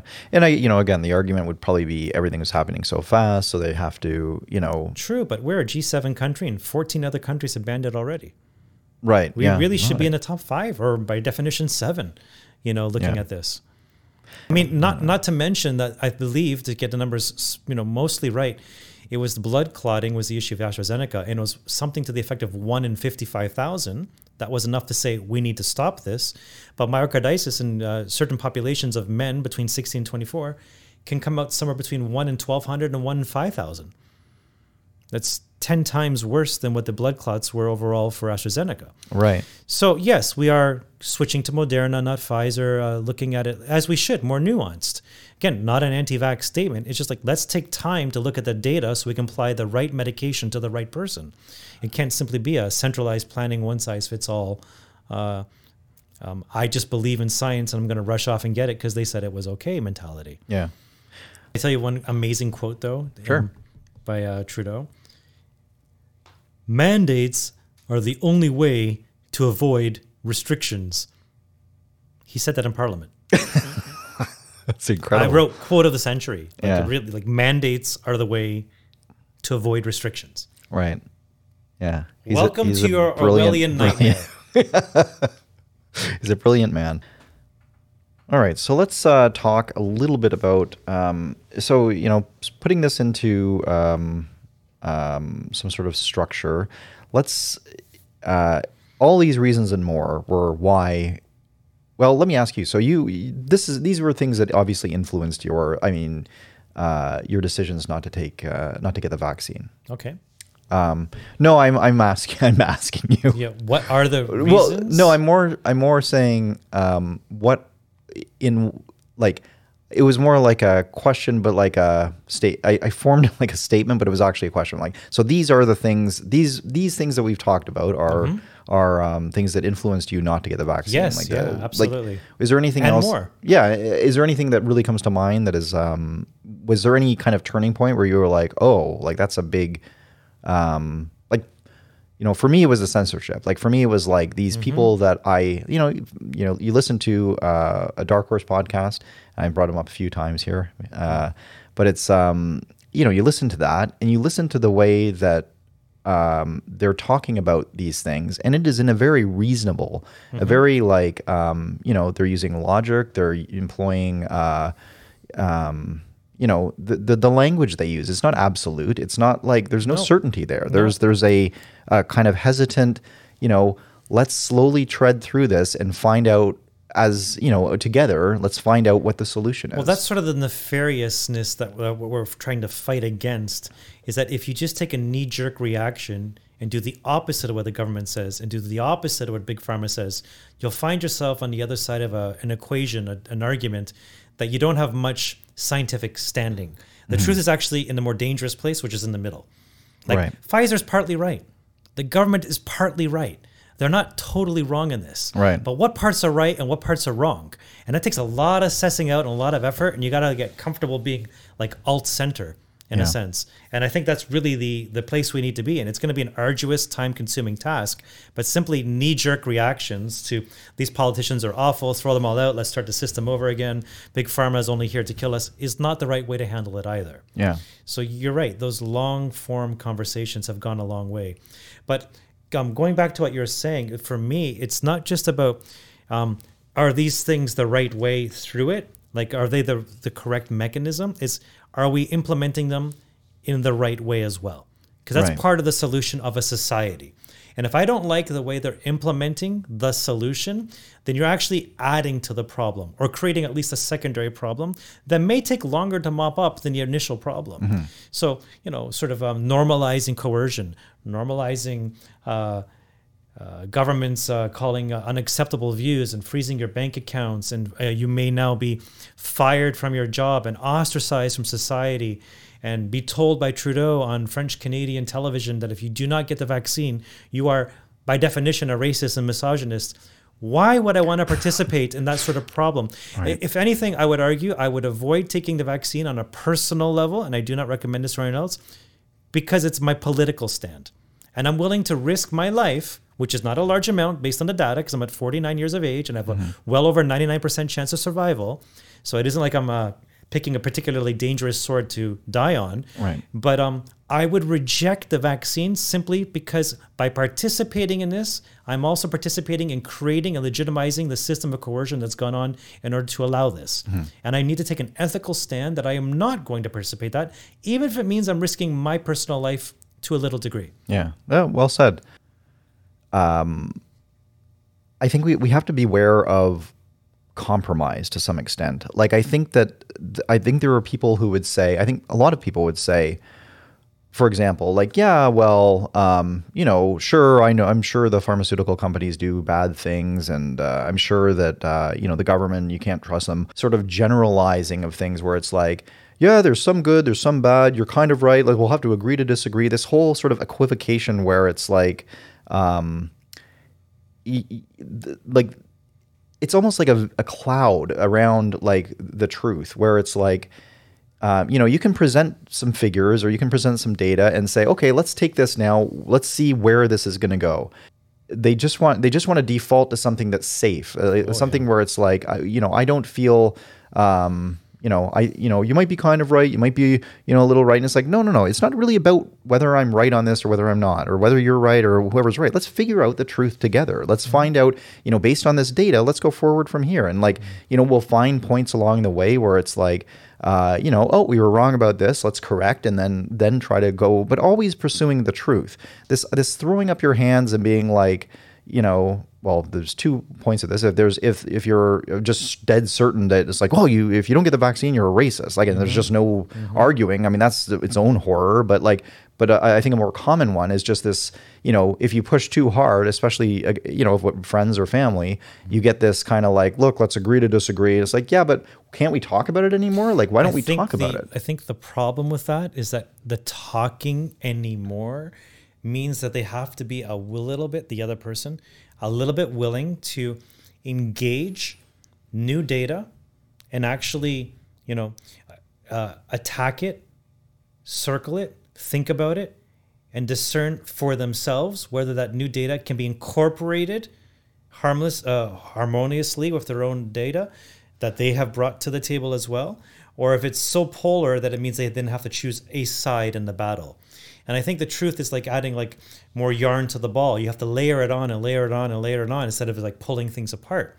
And I think the problem is that people just don't want to engage any more new data other than what's been professionally brought to them. Look at it this way. Listening to doctors who are experts on a podcast on YouTube comes off as sort of like the poor man's solution to knowledge. Like, it's just, you can get on YouTube as long as you have an internet connection, it's free. Right. But when you pay your $100 Rogers bill every month for your fancy television, and that's where your biggest bill goes towards, and now you have all these television channels and these experts weighing the data that they're giving you versus somebody you listen to on your laptop, just by definition, people are going to, I think, gravitate to that, which is the larger industry, because they're going to see validity in that industry. Right. Right. Yeah, they're on TV. They're on TV. I pay $200 a month for my bill. This has to be the doctors that I listen to, right, as opposed to the one I saw on my cell phone for 15 seconds. Right. Right. So the problem is that I think a lot of people just don't want to engage any extraneous new doctors that they are not represented on the platform in which they're already going. If those doctors were on that platform, they may very well engage with the information you're talking about. But I think it's the definition of the platform. In the States, it's so polarized. If a doctor shows up on Fox, nobody listening to CNN will ever listen to them. Right. Right. Even though it's on TV. So that's something that's already on the same sort of, at least it's on the television. Imagine when you break it down a few levels more and go into podcasts and whatnot. I would even go a step further. And I think that it's more that it's become so easy for media to put forth a narrative and to keep it on point that it seems it's just the amount of work that the average person would have to put in to overcome that and then find out the real answer. Like these podcasts are like 2 hours, 2.5 hours. Like, I mean, you really have to be invested. Like that's just one story. And if it, and if it has contradictory information, it's like, oh, like now I have to go back and like actually look at this article and like, I don't have the time for this. In the era of convenience, it's very inconvenient. It is. And I think that's a big part of the problem is like, and the media makes it easy for you. It's like, don't even bother with that. That's crazy. Like you're not an anti-vaxxer. Like look at the experts we have. Or I do find sometimes there's this sort of and you might find this on regular legacy media as well. Well, these are what our experts present and this is why we think it's the right thing to do. And then they will show the worst of the offenders from the opposing point of view. Right. 5G, microchips in your arms, flat earthers. Right. And you turn for a second and you engage that data and go, oh my Lord, that's horrific. And then the head directly turns back to the shadows on the wall and says, this is my master, this is my truth. Not realizing that there may be a third, fourth, fifth, 100th path to take. Right. They present for a very brief second the worst of the other side, because they know you're going to be, as a human, a little bit curious. They'll present you the worst only to guide you back to the well-padded, secure cell in which they prepared for you. So question. Why would the media have this agenda? We talk about the they again. So like, is it like, why would the media want to promote this? Is the media independent? Okay, let's say, so for example, because you could say, well, the CBC, or look at CNN. They're or at least, I mean, I don't know who their parent company is or whatever, but like they're ostensibly independent. So why wouldn't it even be in their benefit to have two opposing things to? I think there's two reasons. I don't know how independent they are. If you dig deeper into which are the parent companies that own them, and if those parent companies have any ties to pharmaceutical companies, that would be interesting. I have seen things, but I don't want to just say something I'm not 100% certain about. And then you have to look at their advertising dollars and where do they actually come from. And I do believe there, in the States particular, there is a lot of advertising dollars that come in from big pharma. And so that's one of the two components. The other component is that if you are CNN or Fox, due to this very partisan, polar opposite approach to just life in the States, red states, blue states, it's just one or two options. That's all you have. They're going to play to their base. So they're going to simply provide information in which they know their core viewers are tuning in for. So as opposed to giving you a little bit of everything, even 80-20, because we know most of our viewers want to hear the 80, they're going to give 100% to the 80%. Right. And then the 20, like, we'll see you later, go somewhere else. So the only solution is you have to listen to a lot of resources, podcasts, different news channels, and put in a lot of time. The number of people that put down Joe Rogan all the time, but have never actually spent, 5 minutes listening to him is, people that I anyone who's actually spent time listening to him usually has at least a sympathetic ear towards what he's doing. Right. Yeah. And those who don't are people who have never put any time into him whatsoever. Yeah. The people castigating him as, he's ridiculed only by people who have never listened to him. People just see the shiny head, the muscles. Yeah. He likes to eat elk, and he does UFC, and he's on Fear Factor making people eat spiders. There's a UFO fetish. You're right. Yeah, I'm not listening to that Joe Rogan. They literally have him a couple steps away from Alex Jones. Right. Which he's had on the show multiple times. So then they chuck him into that category, and then they talk to you about horse dewormer and this and that. And they're done. Yeah, they do not put any more time into that. Yeah, and it's crazy that they don't listen to us because I really believe that I've watched probably about 5% maybe of his podcasts over the years, but it's like maybe not even that high. But like you really get the sense when he's having a conversation, he's looking for the truth. He's asking questions. He's listening to the people. There's no agenda. There's no he really seems to be somebody, and I think this is why he's so attractive to so many people, is he seemed to be almost like an everyman looking for the truth, which is what, we are all on some level. That's us. Well, and the beautiful thing about the 3-hour format, which he's one of the pioneers of, is that as humans, we evolved to be sitting around the campfire talking for 3-4 hours, Yeah. trying to get along with those around the campfire. And there's lots of space for, yeah, I see what you, now, okay. Instead of these short little microbites you get in 4-minute segments on CNN or Fox or whatever. Yeah, I think we're thirsty for that as a culture. We need, like, I feel nourished when I listen to some of these long. Most people do. Yeah. And it's just that it's time consuming, and we live in a very busy world, and people just don't have the energy to put into that. To, like you said, you're a big fan of Joe Rogan's podcast, but you only ever really got around to 5% of them. Yeah. So then imagine those pumps who out one every other day. It's like, it's a big body of work actually. Yeah. And for me, I just think to also, like, I think of like little Greek taverns where old men would meet at 10 o'clock in the morning and sit till lunchtime, 1:32, drinking their ouzo and reiki and stuff from the first thing in the morning, and just having these very opinionered, but no one ever left the cafe because they didn't like what the opinion of someone else. They would sit there and just debate one another. Mm-hmm. There's a very tribal, societal, natural, evolutionary process that unfolds there that you get from a 3-hour podcast that we do not get from a 45-minute news segment. Yeah. And the 45-minute news segment really kind of terrifies me because it's punchy, it's short. The duration of time means it has to be hyper-focused. Just like tweets can only allow you to be so nuanced in your response. Mm-hmm. It actually, I think it might actually even like reformat our brains to pick a side with little information very quickly and then move on. Yeah. We see it with children using iPads at the age of 2 now before they know how to pick up a pencil. Right. So I think we've all been formatted to just absorb information in that way now. And it's not doing us any service. Yeah, no, I would agree with that. Okay, well, I think we should just wrap this up. I'm sure we'll have another show on the pandemic of I hope that this one in some way explain to people listening, why we made some of the choices we made, and not even saying that they're right. And one of the big problems I always had was people would. I was never certain about anything. I never proclaimed any sort of truth with authority because I don't know, and I don't think anybody does. So and it's kind of. I hope to be wrong about all of this. Yeah, I have exactly. No dog in the game. I'm just watching what unfolds. Yeah, and I'm curious, and people who just assume they're right away.